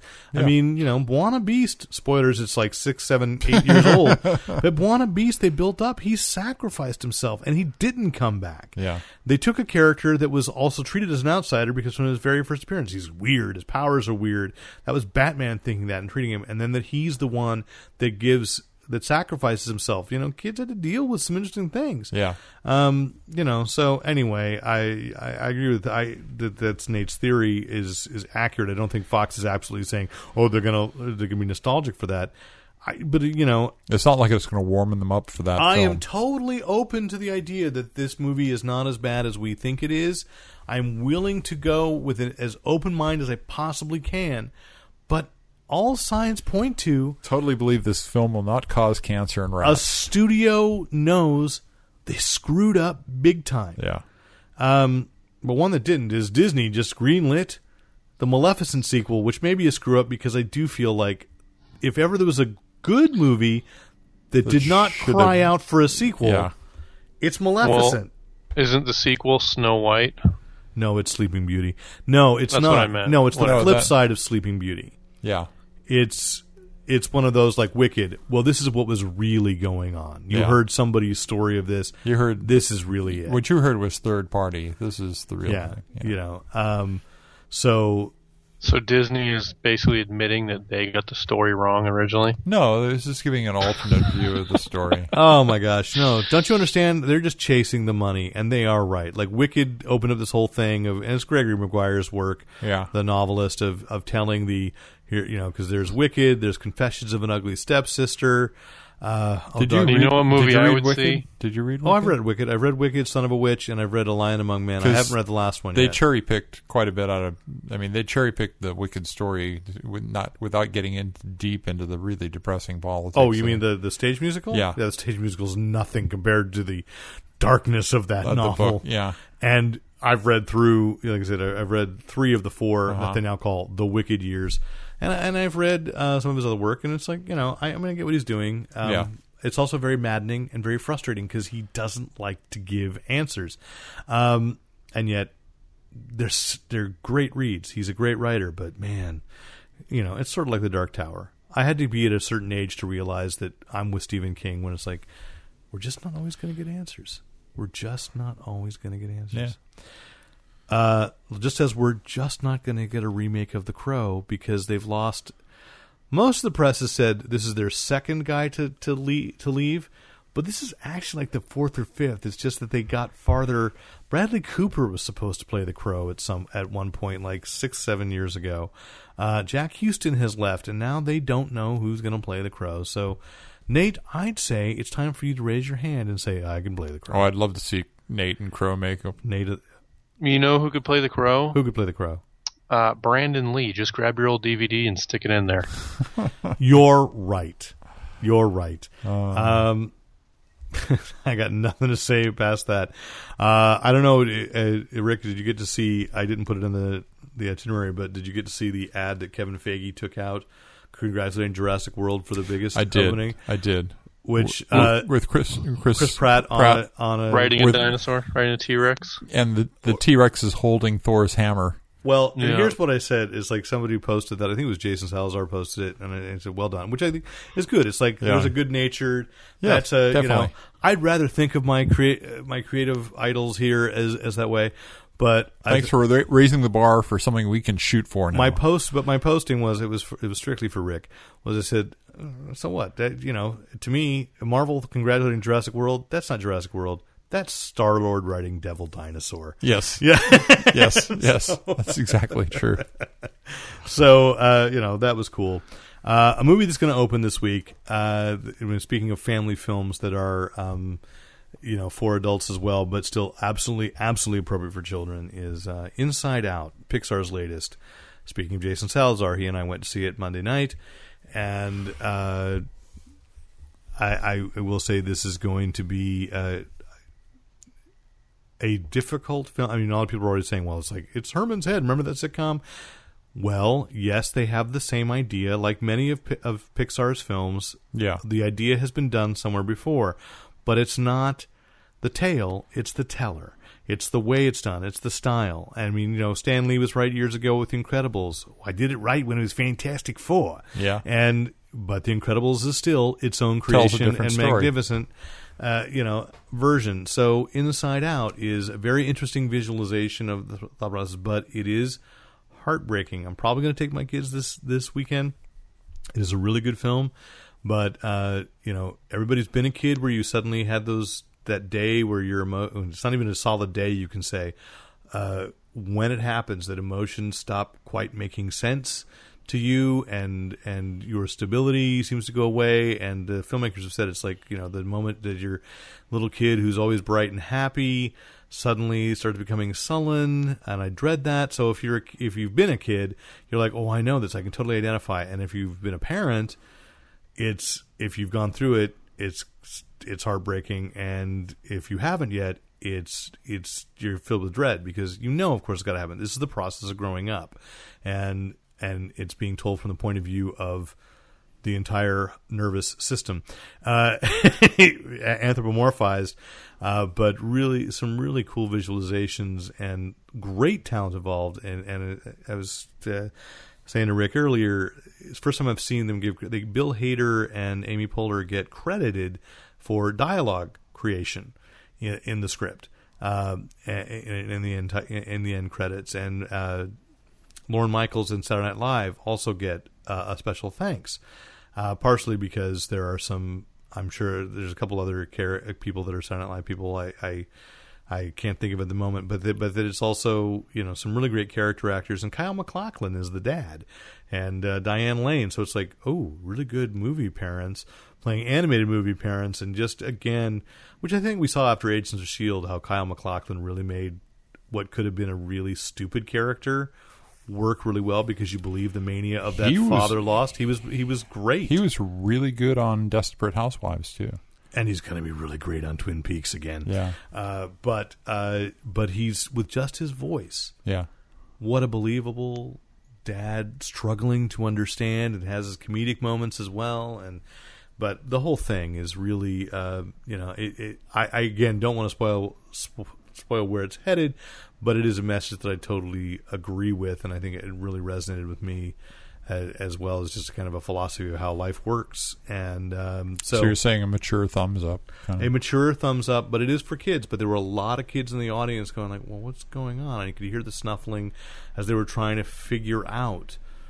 So, it's complicated. It doesn't talk down to children, but it is absolutely appropriate for children. And that's what I wish superhero movies would do again. Why not? Instead of having... I don't think there's been a Marvel movie that I haven't had to have a little bit of an awkward conversation afterwards. So we'll see how it goes when I take the kids. Let's move to television, because the greatest thing that could ever happen in television happened this week, which is that the greatest novel ever written, well, not ever written, but American Gods finally got officially greenlit by Starz, produced by Brian Fuller. Hugo Award winner Elise. And Nebula. Yeah, Hugo and Nebula? I couldn't Hugo and the Nebula. Well, I got the press release. I was there for the announcement, for the awarding of the award. Well, bully. Neil wasn't. And he was busy having lunch with me. No, he was not. Because it's like, what's that, 12 years old, 13 years old? Yeah. I love that. Oh, no, I think it's older than that. And maybe, I know I have it. I think my students even, no, it was Anansi Boys. He came to speak at San Jose State, and they stole it from my desk. And they went to get him to his lecture and got it signed for me. Ah, nice. And that was really nice, So American Gods with the character Shadow, who Brian Fuller swears will not be whitewashed, because he's kind of an indistinct ethnicity, but by the name Shadow, he is darker skinned. Yeah. So they had put out. The Starz had asked, go ahead, suggest your casting choice with the hashtag CastShadow to Starz Network. So I've already seen several comics creators posting who they think, and it's interesting. I don't know who I'd cast. I have to reread the book to kind of get a picture again. But Key or Peele? Oh my God! Didn't even think of that. No, Key. Yeah, I know. I was just saying, because I think Key's the action. Nate, would you agree with this? Without betraying any confidence, Key seems more like the action hero. He's probably the more statuesque of the two, and definitely, I think I've seen him in a drama recently. Yeah, I would say that. He's also in Tomorrowland. Oh, is he? Yeah, he's in Tomorrowland, but he's there for comic relief. Yeah. He's also in the Vacation reboot. Ah, okay. It's not a reboot; it's a requel. Yeah, well, it's not. I watched the commercial again, and you know that, but they don't say that in that commercial. No, Chevy Chase. I saw a commercial that had Chevy Chase. I and saw Beverly a commercial D'Angelo that in it. did not have either one of them in it. It just looks like. She called him Rusty. That's not a commercial. I've seen one that does not twice now say anything about Rusty. This is a Griswolds. We're going to Wally World. Yada yada. Yeah. All right. I saw a longer one. Yeah. Watch it on Hulu Plus. Okay. It's on Hulu when you go to the trailers for, they have a section of trailers, and that's the one I watched. When you explain to me it's Rusty and it's okay, that's better. But when I was watching that first trailer, it's like they're just remaking it with and the new original actors. was a Warner Brothers, but I don't understand, because like last summer when they were tearing down, Nate, was it Colossus, the one that caught on fire? That was in the movie? Yes, because now it's Twisted Colossus. It's reopened. Oh, okay, so when they were closing down Colossus, in front of it they had a station wagon, but it was not the family truckster, and they had an actual statue of a moose. It wasn't Marty Moose. Yeah. So like somebody else is clearly controlling the images, and I thought it was a shame that Magic Mountain, because really its best claim to fame, besides also being where Spinal Tap broke up. In Puppet Show and Spinal Tap, was Spinal Tap Mark II. That biggest claim to fame in popular culture is that's Wally World. Yeah. And so I was just surprised that they couldn't get the imagery. And then especially because Hallmark released a Marty Moose ornament last year. Oh. And which you press it and it says, "Hi folks, we're closed." So I don't know who has the imagery, but anyway, back to television. So we're excited about American Gods, and then you wanted to follow up on some of the shows that you mentioned in episode 400. Yeah, just basically I saw Dark Matter, and that one came out last Friday. The show is basically a group of people wake up on a spaceship and they don't know who they are or why they're there. The show does smack of most of the sci-fi space shows that have been made in the last decade on a more limited budget, because everything is really dark, and I've got the feeling that if they keep the lights down, the sets don't show the flaws as well. It really feels that way. I mean, the last Stargate... See, high def was not the blessing that everybody thought it would be. It wasn't. But the last Stargate was that way in particular. The total reboot where it was a bunch of people who were lost out in Stargate universe or something. I don't know. But... That's aside from that, that's years. not entirely damning. It's kind of like an explanation, perhaps, as to why everything's so dark, other than it gets a little claustrophobic and depressing. The characters are really good, and the premise is nicely developed in the first episode with a good, solid twist at the end that you don't see coming, and you're not quite sure where episode 2 is going to go. So... Without any further spoilers, I just have to say I really endorse and I'm looking forward to this show going forward.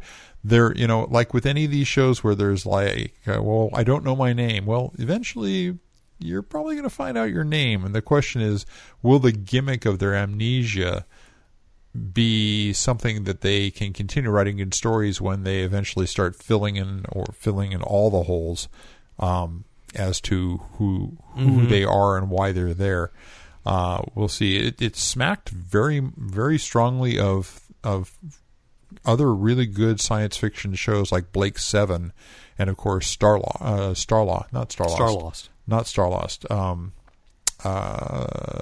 The one with the Jim Henson people. Farscape, yeah.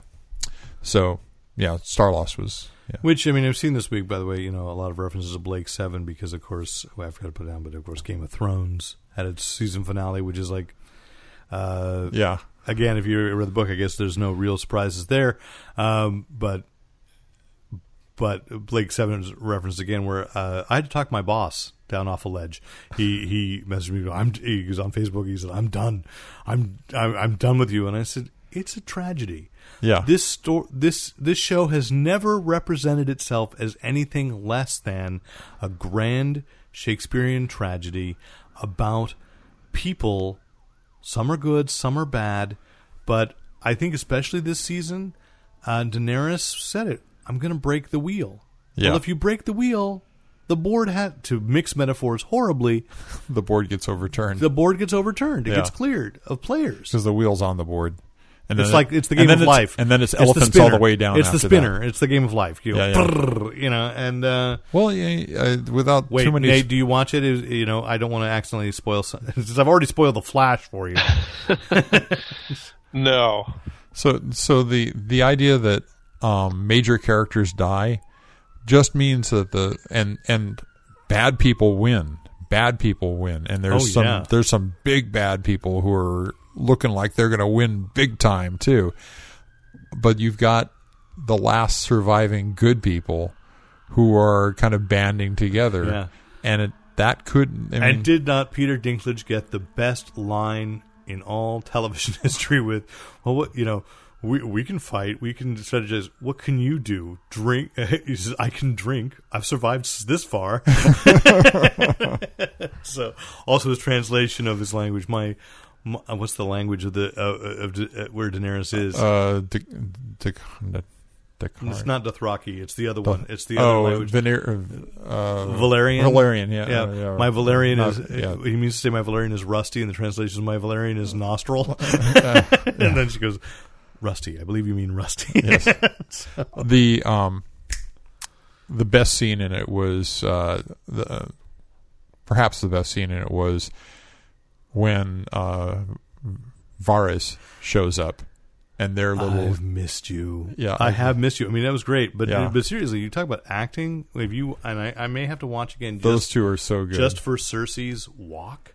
Yeah, it took them 3 days to film that. Yeah.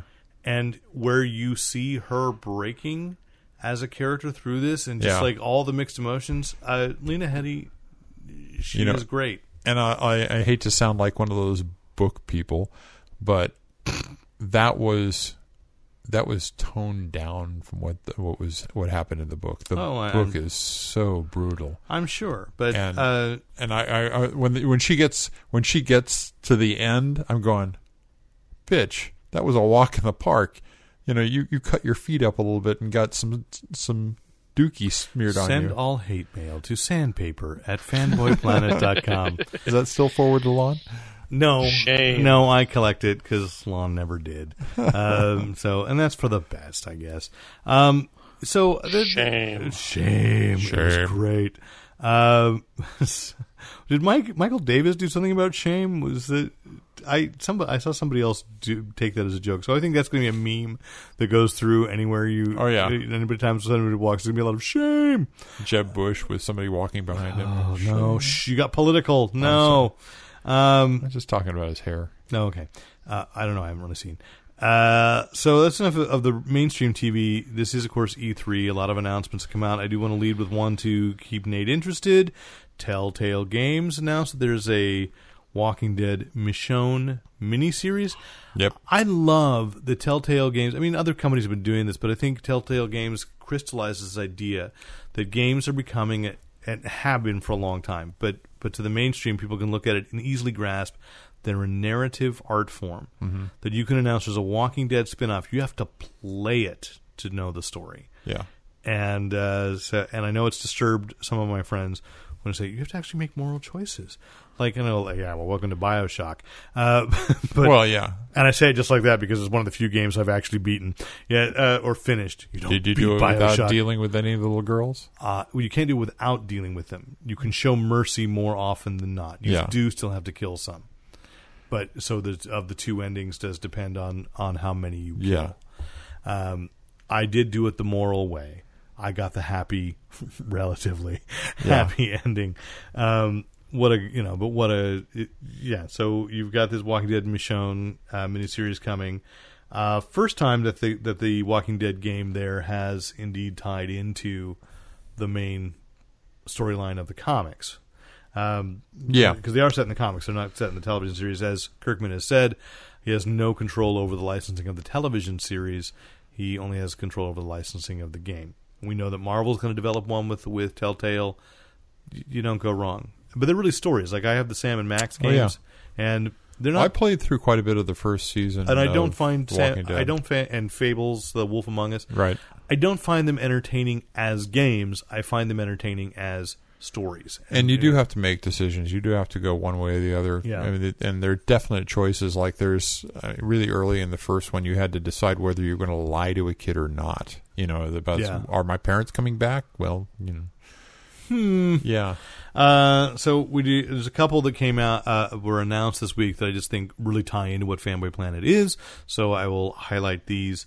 Aside from, of course, Arkham Knight coming in a couple of weeks, I'm not getting it because it's PS4, and I'm not ready to upgrade to a PS4 yet.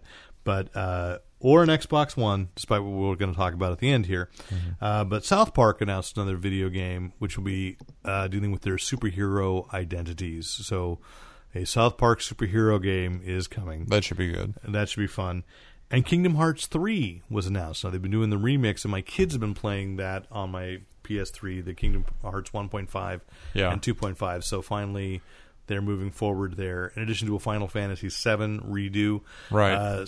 Which is a really good, that's a classic story. Right, by the same company that does Final Fantasy, Square Enix, teams with Disney for Kingdom Hearts. So, it's a very fun franchise. So glad to see it move forward.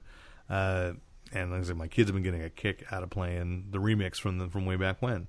Which brings me to the point of the backwards compatibility, which Xbox One.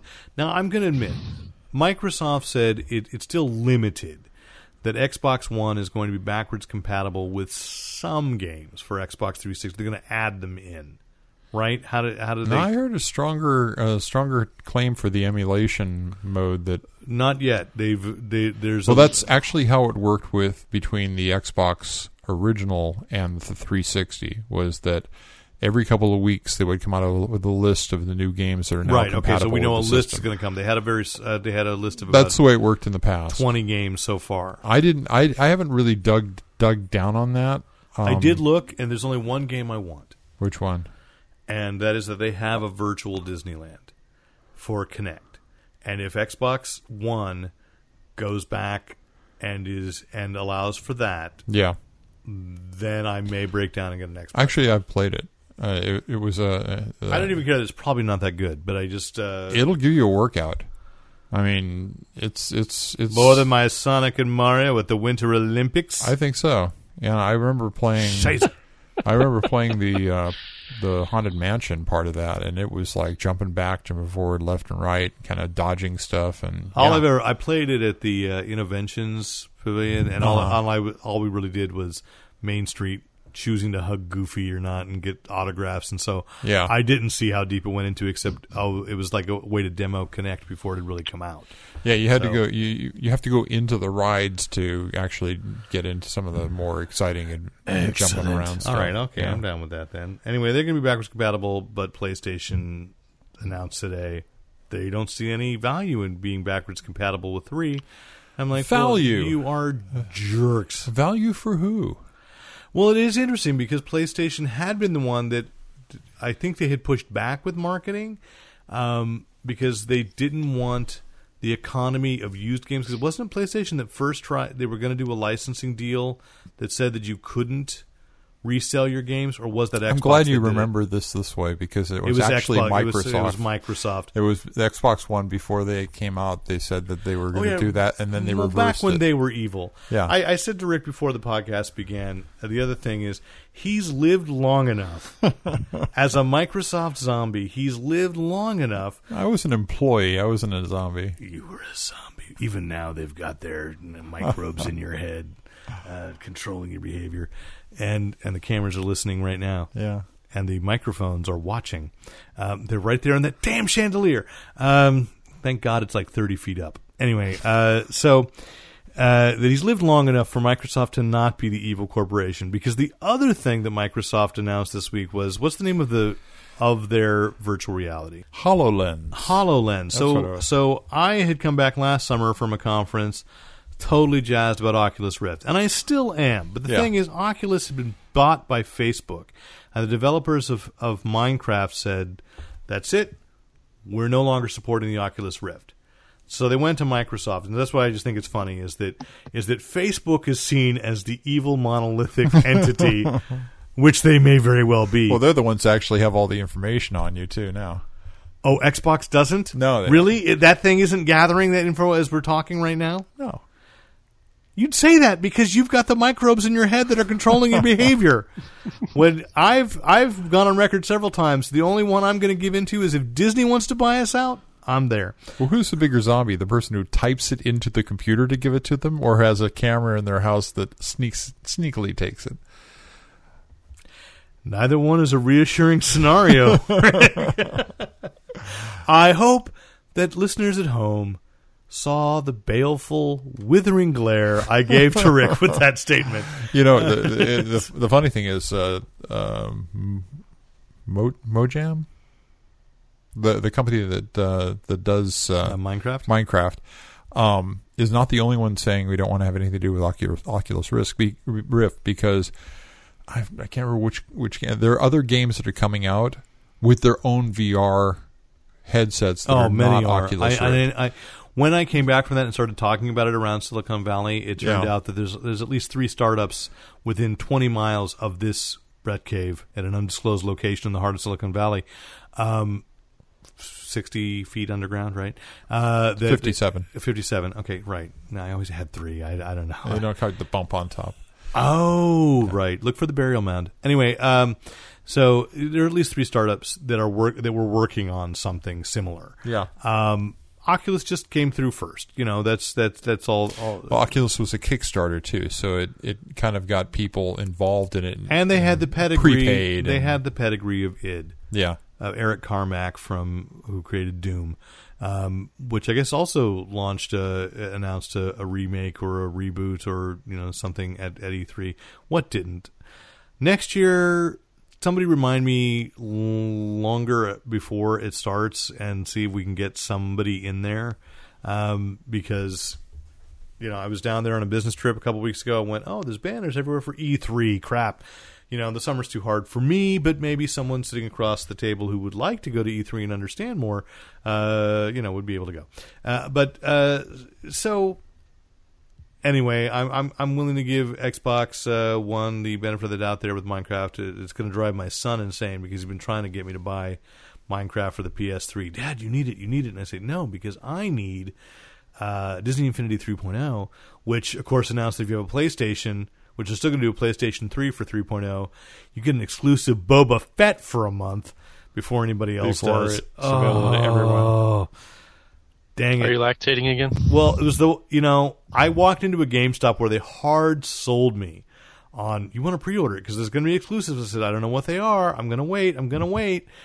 And then that had to be it. It was announced yesterday, and it was like, okay, that finally got me. I'm going to have to pre-order it because I need... Boba Fett's my favorite character. Not even really the way he's portrayed. I just love the look of him. I adore Boba Fett in the Star Wars universe. I am a Boba-sexual. Yeah, So, I'm trying to remember which game it was that I saw that had a VR headset that I was just going, that is going to be just so insane. I think it was the rework of the Valve's first big title. Half-Life? Half-Life. Well, that you just got Michael Goodson. Yeah. The thing is, people, I will stress again, I am not exaggerating, having worn an Oculus and experienced some of it at Comic-Con as well, and I'm sure there'll be a lot more this summer. Yeah. I'm not exaggerating. I'm not lying about this. It will blow your mind. Some people will not be able to handle it. It will be too intense. Yeah. And was why I wouldn't play that Alien game in an Oculus Rift, because I did not want to get stabbed. It was bad enough in Pacific Rim, watching my partner get eaten by a kaiju. It's when it's done well. Because at Comic-Con I saw the X-Men one they did for the home video release of Days of Future Past was not good. Yeah. What was that one about the storm Into the Storm? Warner did one, and they did a really cool chamber where they put fans on you, and it was like, okay, so you can feel it. That's great. But the thing is, and I don't know if the others, so you can tell me, but I have seen through Facebook, through Oculus, and what they released is they do have haptic controllers. Uh-huh. I don't know that Xbox does yet. Well, the Xbox, depending on what you call haptic, because the Xbox hand controller will vibrate programmatically. Yeah, but the haptic controller I've seen for touch, for Oculus is touch. It's like It's like back to that idea of so, the Power Glove from Nintendo. So it's like only a glove. It actually works. It's just wiring it up. Okay, but I think once you put again, people will be blown away by that. I don't know which to back because I'd have to wait and see what's the game that I want. Like haptic is good for UI on a glass piece because you need to know when you've made contact with the proper surface and stuff, but it doesn't really give you any real world feedback, unless you're looking for touching the surface as vibrating. What you need is a set of resistant motors that will press back against your hand when you come in contact with something. It's a primitive software at this point. It's a primitive hardware, rather. Yeah. But imagine a first-person shooter in it where you have to hold the gun and you're practicing that. As primitive as it'll be. That's easy to do. You give them a controller that's shaped like a gun. Remember... Okay. Well, other weapons. Take a grenade, that you have to constantly throw, change other things, change weapons. Because, you think about this, and it seems silly to us, but when they did that great train robbery and the train went towards people and it's in black and white and flickery, and people still screamed and ducked, and it wasn't, Lumiere. Lumiere. Not Moliere. Totally different Frenchman. Yes. But those things all seemed real, even though they were black and white. They probably weren't scratchy. We only have the scratchy versions back there. But, whatever is the level. You watch even a movie from the 50s where the sound effects, they were like, wow, that's so real. And it's like, it's not to us now. Yeah. So for the early days of virtual reality where it's really working, I know it's not the early days. It's existed for a long time in various one form or another, but it's never been as effective as it is now. And that's the thing that was described to me, is that we don't have the lag. And it's true. You don't have the lag. Yeah. And so... Well, that's the thing about the HoloLens. So the... HOLO, not HOLLOW. Right, HOLO. The Oculus Rift is about putting you into an environment that's created, three-dimensionally created, as most of the games we see are, and that's how they get perspective. You're basically a camera in this 3D imaged world. Right.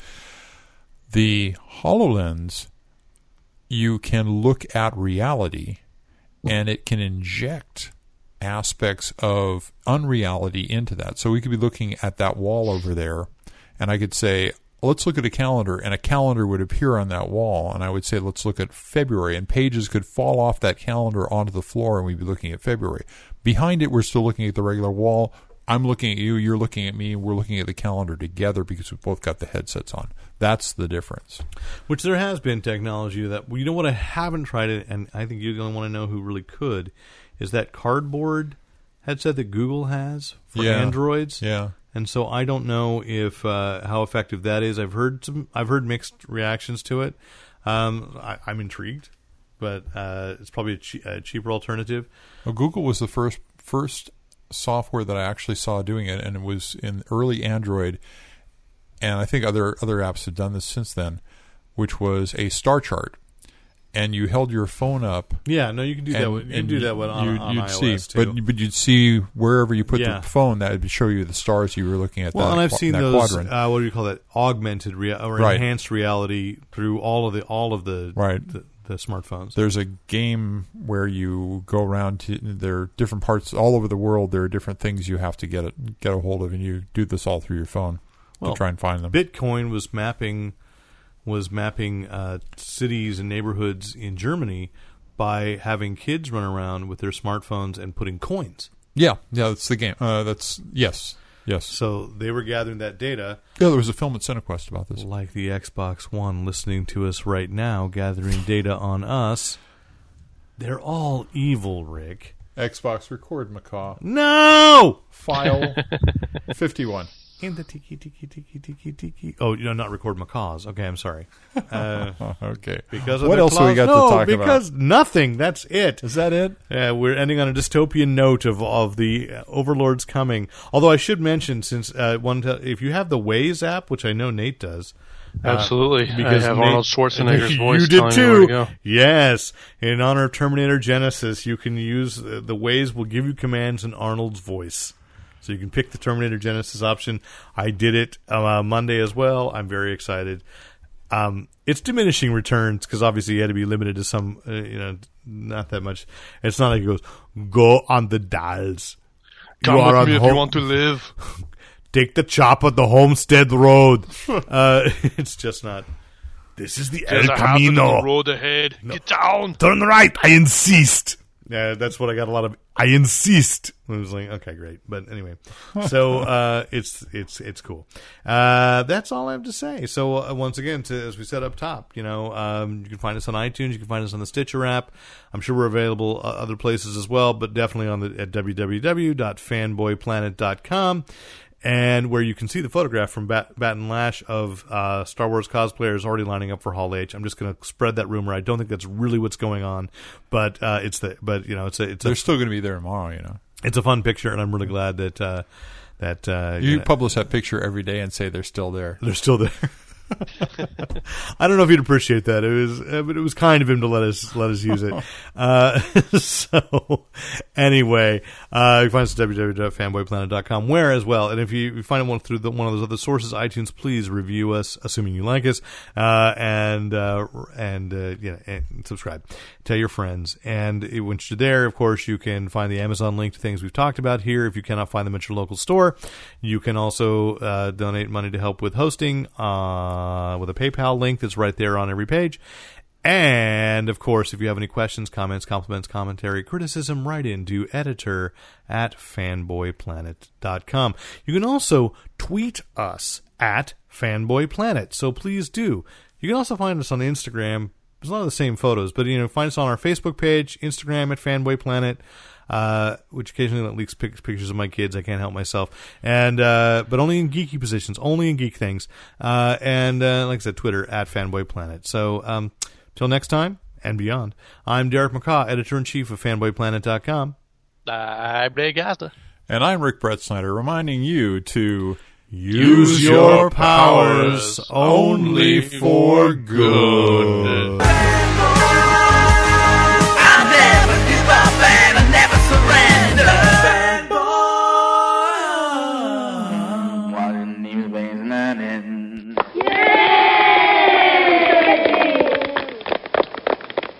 Thanks once again to the great Luke Ski for use of his music in this podcast. Visit Luke Ski at www.thegreatlukeski.com. The power of brains compels you.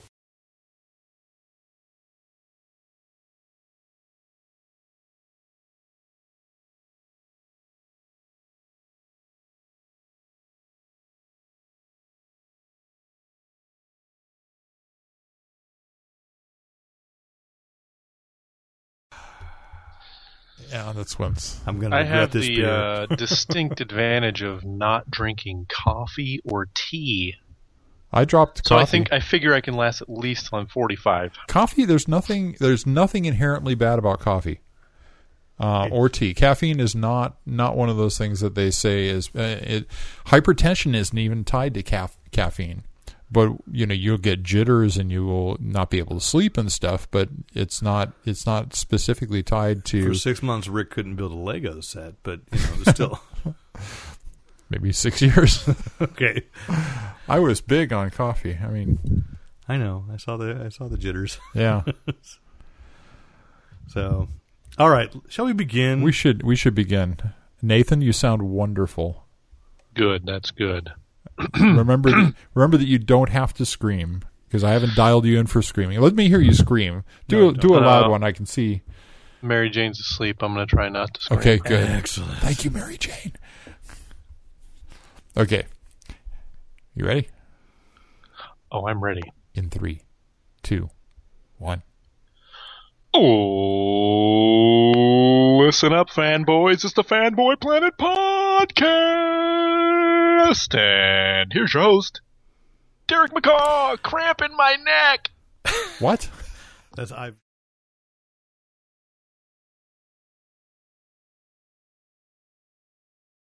And I'm Rick Brett Snyder, reminding you to Use your powers only for good.